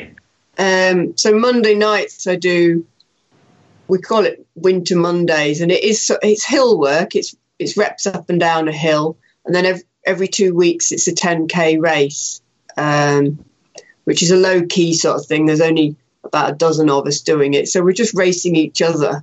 But it's very competitive. Try really hard. You've also, if you do it every year, you've got your times from the previous years to compare against. And then I'll go out from the farm and I'll do 3 times 1K reps round the golf course with the dogs whenever I can. So that's what I do from home. And you mentioned 30 to 40 miles as your kind of weekly total, which to me I find astounding, given that you do such long races. Is your mileage substantially more when you're building up to a Bob Graham or a double Bob Graham? No, but then I'll go out and I can, if I go sort of to the lakes for a weekend, I'll do that 40 miles in the weekend, and then I'll still do my regular training through that week. So that week it will be 60. I do 2 hardy weeks and then an easy week, so I can do sort of 2 longer mileage weeks, and then I can drop it right down. So kind of the 30 to 40 is your kind of base running. Yeah, average, I suppose, yeah. Yeah, okay. And then the weekends almost as separate, the long hikes and things. Yeah. And interesting. And do you do anything like weights or kind of core? I've done myself a plyometrics plan, so I sort of do hopping and jumping around the kitchen twice a week to that. And I think that, I don't know about strength, because I think I've probably got a lot of strength from the farm work, but that definitely helps my stability if I'm running and I say I'm dropping off a sort of 2-foot rock. I know my leg's going to land and not wobble. It's going to hold me straight. I can bring my other leg through. It's really helped with that. Just the hopping and jumping off the steps has been quite amazing, really. Oh, interesting. And I've noticed quite a few of the really good trail runners do tend to be farmers, shepherds, and I personally have started standing at work for the last few months, and on less training I seem to not be losing too much speed. Do you think there's something about being on your feet and being just an active job that actually translates into stamina when you go to run? Yeah, I think so, because your feet are used to being stood on for that length of time as well, and you've got to be using a little bit more energy up. So yeah, I think having a physical job does play an important part in running, well, in any sport probably. And what would a physical week for you be, job-wise? Well, actually in winter it's tailed down a little bit. So in the morning there's probably about an hour's worth of bedding the cows up or feeding the cows. And then at the moment I tend to try and do a sort of morning on paperwork, and then the afternoon, if it's nice, outside. So yeah, that's I mean, we've got walling jobs on, and the land's quite dry still at the moment, so we're trying to catch up with stuff like walling and fencing. We're getting ready for spring. It might be a long way off, but we're hoping. So you'd say each week you probably get kind of 10, 12 hours of either kind of lifting things or moving things. Yeah. And so, I mean, that's a strength and core workout right there, really. Yeah. Oh, amazing. Well, I don't know how we're going to try and copy that, JD. I like the way that you try to equate what you do in a day to working on a farm. Well, I'm lifting my cup of tea and... Yeah, I mean, that's really interesting, because that's something where, as Londoners, we just will never be able to copy that level of activity, and whether we need to try and think of ways of fitting in gym sessions that can actually also replicate the kind of lifting, movements, time on feet that really helps people like yourself. I mean, Joss Naylor, famously, he was a shepherd, wasn't he? He used to run around hills all the time and then go training as well. Yeah. And if anyone's thinking of taking on the Bob Graham round, what advice would you give to them? Well, I think first of all, to get up and just maybe not recce it all, but just go on some of the key sections and figure out whether that's for you, and whether when it gets hard that you're going to be able to keep yourself going. You want it that much, basically, that you're going to see yourself through quite a bit of hardship. It's not all pain, it's more like uncomfortableness. Yeah, your uncomfortableness is like serious pain for some of us, I imagine. Well, thank you so much for coming on the podcast. Is there anything we can... You've got the Tour de Ghent coming up. Any other way in which people can kind of track your progress, can see how you're racing and follow everything that you do? I put some stuff on Facebook and Instagram, and then I've got the website runbg.co.uk.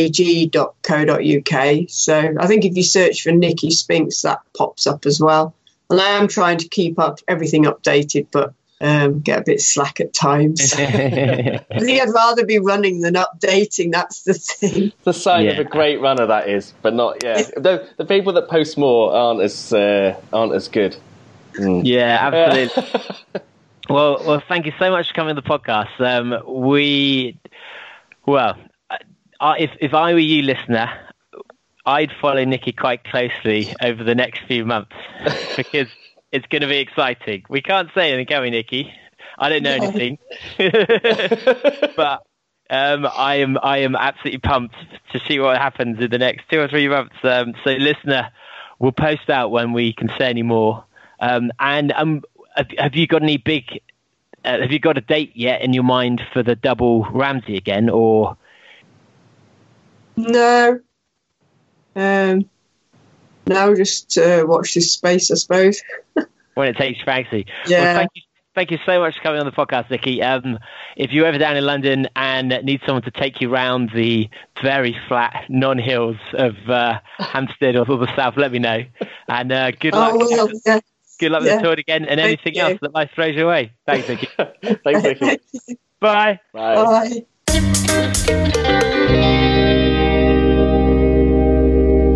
Well, there we go. Amazing. Just so humble and matter of fact about it all. Yeah. You expect that. You expect that of a seasoned fell runner, though, don't you? Yeah. That you just expect. You're just like, oh yeah, I just did a run, and it was just record. I'd really like to be with her when she's going through a really tough time, because I think she'll probably have exactly the same demeanour. And you'd think that she'd got a slight splinter or something in her toe. Not even that. Yeah, you'd think, oh, if you got something slightly rubbing, and then you'd look and she'd just be bleeding all down the back of her, and she'd go, oh, it's fine. Just absolute hardcore. I know. Do you fancy it now? I do. But as we're talking, I've done loads of walking and stuff, and quite a bit of running, actually. Not like fell running or anything else. Just on trails and stuff in the Lake District. And is. I mean, it does look. It looks great. It's something that I think I will want to try at some point. But yeah, again, it's one of those ones you just got to put some time into it as well. Time and everything that goes with it, and that's what I think for me. And actually, that's what probably is going to annoy the people from the Lake District, is that I think for us, we'd only do it if we were being those tourists who are being the annoying people coming on and tagging on to someone else's round and almost following someone who's done the research, and being the type of people that they probably hate up there. I mean, the Ramsey round sounds like it's nigh on impossible to organise unless you're really integrated into that community, because if you've got to get your support staff to 4 hours just to get to the transition point, I mean, that is 8 hours of travelling on foot for them just to support you. And if you think about our friends, they'd probably end up like 7 miles off course or something. Completely different valley. There's no way that the Ross McDonald transport method would get us there. Amazing. And that's the thing. I think that record, especially if she goes back and gets it in under 48 hours, I think that's going to last for years and years and years. Yeah, absolutely. But I do quite fancy a Bob Graham. And I know James has talked about trying to do a winter one. He go for the winter record. Oh, no, I don't want to do that. I don't want to do that at all. I want to do the Killian Journey one where it's so dry. Yeah, that's it. I want to do, where it's tropical. Yeah. Either that or one where you can toboggan down. If there's somehow... I want to do the virtual Bob Graham. The virtual Bob Graham, indeed. You're just in a staircase at your home. Yeah. Someone probably will create it. But I still haven't got a sense of, as a challenge, like what kind of level 24 hours is. Because the people that are really good absolutely demolish the time. You know, the record is, was it 13 hours, 14 hours? And so that is, it's near to the kind of 100-mile mark. Yeah. A little bit slower, but a little bit. So it makes me wonder how it compares to 100-miler in 24 hours. So have you done any like hiking or anything in the Lake District? How well do you kind of know it? Not. I mean, I've been there several times, but I'm very much like a Londoner there, where I'd only know places once I get back to it. It's my typical how I race. So I've done Manville Lakes before. Yeah. I've done. I think I've done an Om there. I've done quite a few little events, but at no point do I really understand where I am or the names of them or how they all link up. I've done a stag do there even. So I wouldn't say I'd have any clue in what I was doing with the Bob Graham. But then if I attempted it, or if I was on the course, I'd probably then find that I'd get a 15-mile run and be like, oh yeah, I know all this bit. The thing is, it's insane. Like with the weather, like I've done like I've like walked like Fairfield Horseshoe, so like 3 times, and each time when the weather's different, it's completely different. Like there's some areas like when you get onto the on the plateau at the top, at the top of it, it's you can just get lost there. It's insane. Like there's like knowing the route, and then there's knowing it in all the different permutations of weather and everything as well that goes with it. And do you think it would be different routes depending on the weather, because the wind or the rain would be different in different parts? So it would be boggier in some, or... The thing about Lake District, it doesn't matter whether you're top of a mountain or the bottom of a mountain, it's always boggy. I just don't understand how bog works. I'm like, how is it boggy up? What's it called? I went up to, we were climbing up to like Great Gable, and it's like a 2-hour hike to get up the top or something like that from where we were. And we got right to the top, and I took a step, like pretty much what I thought was getting up to the summit, and then went up to my waist in bog. I'm like, what? How? Am I this high up? Am I this wet? Just made of water. Yeah, exactly. I'm like, what? How? This isn't how it works. the top of Scaffold Pike is actually below sea level. Like, no one realises this. It's why it's still wet. The top of Scaffold. When I went up Scaffold Pike, there was a guy who was trying to run to thing, and he literally. It was so hard on him to run. We were walking quicker than he was running. It's so like the wind, rocky, how steep it was, or slippery, rocky and steep, and because you kind of go. It's a well from where you go in order to climb it and stuff. Like it takes ages to even get to the point where you're getting up onto Scaffold Pike. But you do this thing where you go down and you come all the way back up again. From the direction we were going at, and this guy just trying to pick his way up and down, running and stuff, just kind of insane. Like if he'd have tripped, he'd have been really, really screwed. Like seriously screwed because how steep it was. And so you're just it's that having to like constantly be switched on.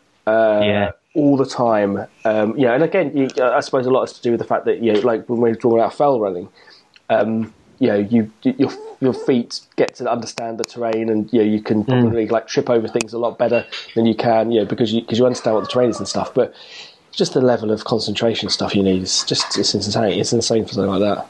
And it sounds like from what you said and what she said that Scaffold Pike is the hardest part, because the fact that she didn't want to be there at night, even on the first night. Well, the thing is with a lot of these, with a lot of the fells, like when people are like hiking them, you start at like a car park and you go up to a fell and you come back down again, and it's quite an easy route, and so it seems quite easy to kind of navigate. But when you're going like across the fells and stuff, they're connected in so many different ways that it's really easy, like under darkness or in other situations, to just completely like lose your bearings. If you're not really, really careful. And I suppose when you've got that level of maybe tiredness and everything that goes with it, you don't want to be stuck at the top wondering which where to go. And so I guess the routes interconnecting are less trodden, so it's probably a lot harder to navigate. Yeah, absolutely. And because what I really would like to understand is if you get someone who's a very good hiker on the ups, how good would you have to be if you're good at navigation to do the 24-hour? Like how much running, or if someone just speed hiked the whole thing, I'd love to know what time that would put you in at, because I don't think you'd be close to a 24-hour. No, you wouldn't. I think you could. You'd have to run. Yeah, you wouldn't. Speed hiking wouldn't get you even close. I think even Foot in the Clouds, the guy writing it was a 3:15 marathon runner, and he was really training hard to try and get in under 24, which is just the disparity between that and someone like Nicky, who I don't think she's got crazy mad top end speed, but she can still smash out an unbelievably quick Bob Graham, like hours and hours and hours quicker than that. That's for the disparity. I don't quite know how to position the 24-hour on the. But the thing is, I suppose that's the thing, isn't it? She's a different type of runner. She's a runner that, like, I more not maybe not the speed that she does, but I more identify with someone like her than with a lot of other runners, because she like hits a pace and she just sort of stays with it, and just keeps going and going and going, and while other people are blowing up and needing to rest and slow down and stuff like that. It's that ability to do that, regardless of the kind of like the terrain, which when you see that is there a course profile of it? Because that must just look ridiculous. Yeah, there probably is, but it's probably not all in one file, because no one has 24-hour GPS files, do they? It's probably split. And actually, I imagine it's probably the type of event as well where they don't want to make it too easy. So, Two-Bellas, what do you think? Are you tempted to take it on? Is it something you've tried? Do you know the area well? But also for our international listeners, the Bob Graham is almost ingrained in a lot of running culture now, just because of one book more than anything else, and the kind of birth of fell running. But are there other big challenges like this You know, do these happen in every country in the world, or is this quite a unique? I think 24 hours is just one of those time limits. People will create challenges to be done within that, but does every mountain really have one? And if so, what are the equivalents? And you know, have you tried them? Get in the Facebook group and make your suggestions on the alternatives. Write to us, letters at badboyrunning.com, or just message us Facebook directly. But yeah, any recommendations you'd make, JD, of other episodes that link in well with the type of running Nicky does? I think the James Appleton episode, the famous photographer, also known to do a bit of running as well. I think that's a perfect introduction to talking about fell running.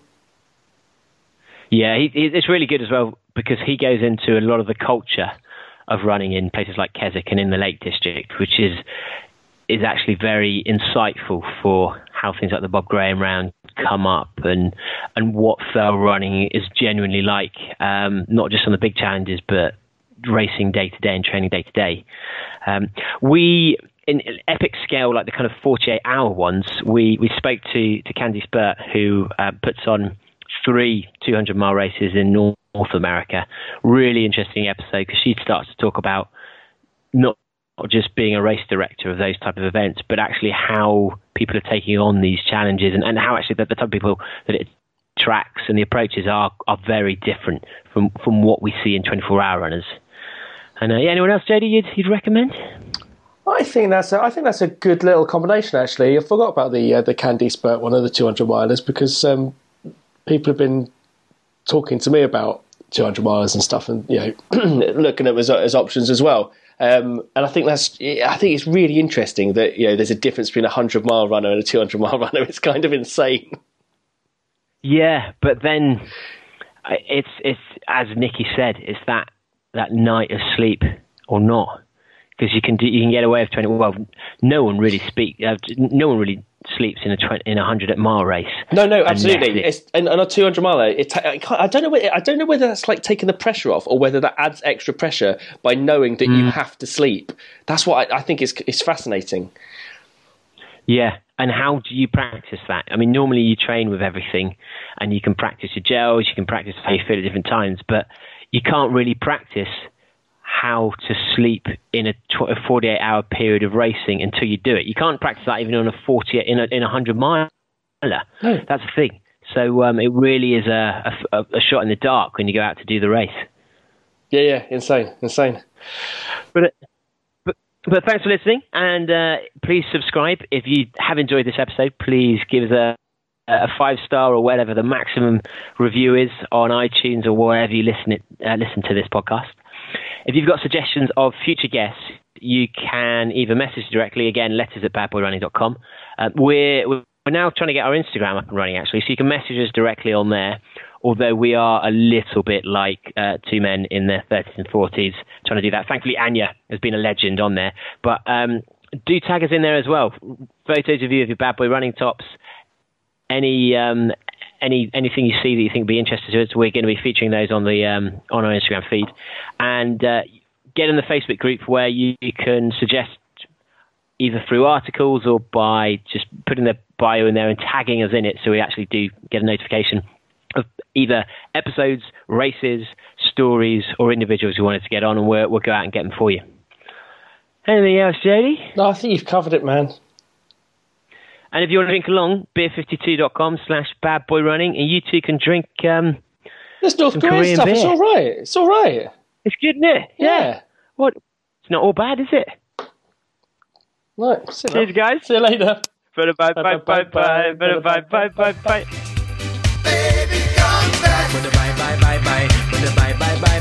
I must admit I was a clown to be messing around, but that doesn't mean that you have to leave town. Come back. Yes, and give me one more try, 'cause a love like this should I never ever die. Come back. Fuck you, buddy.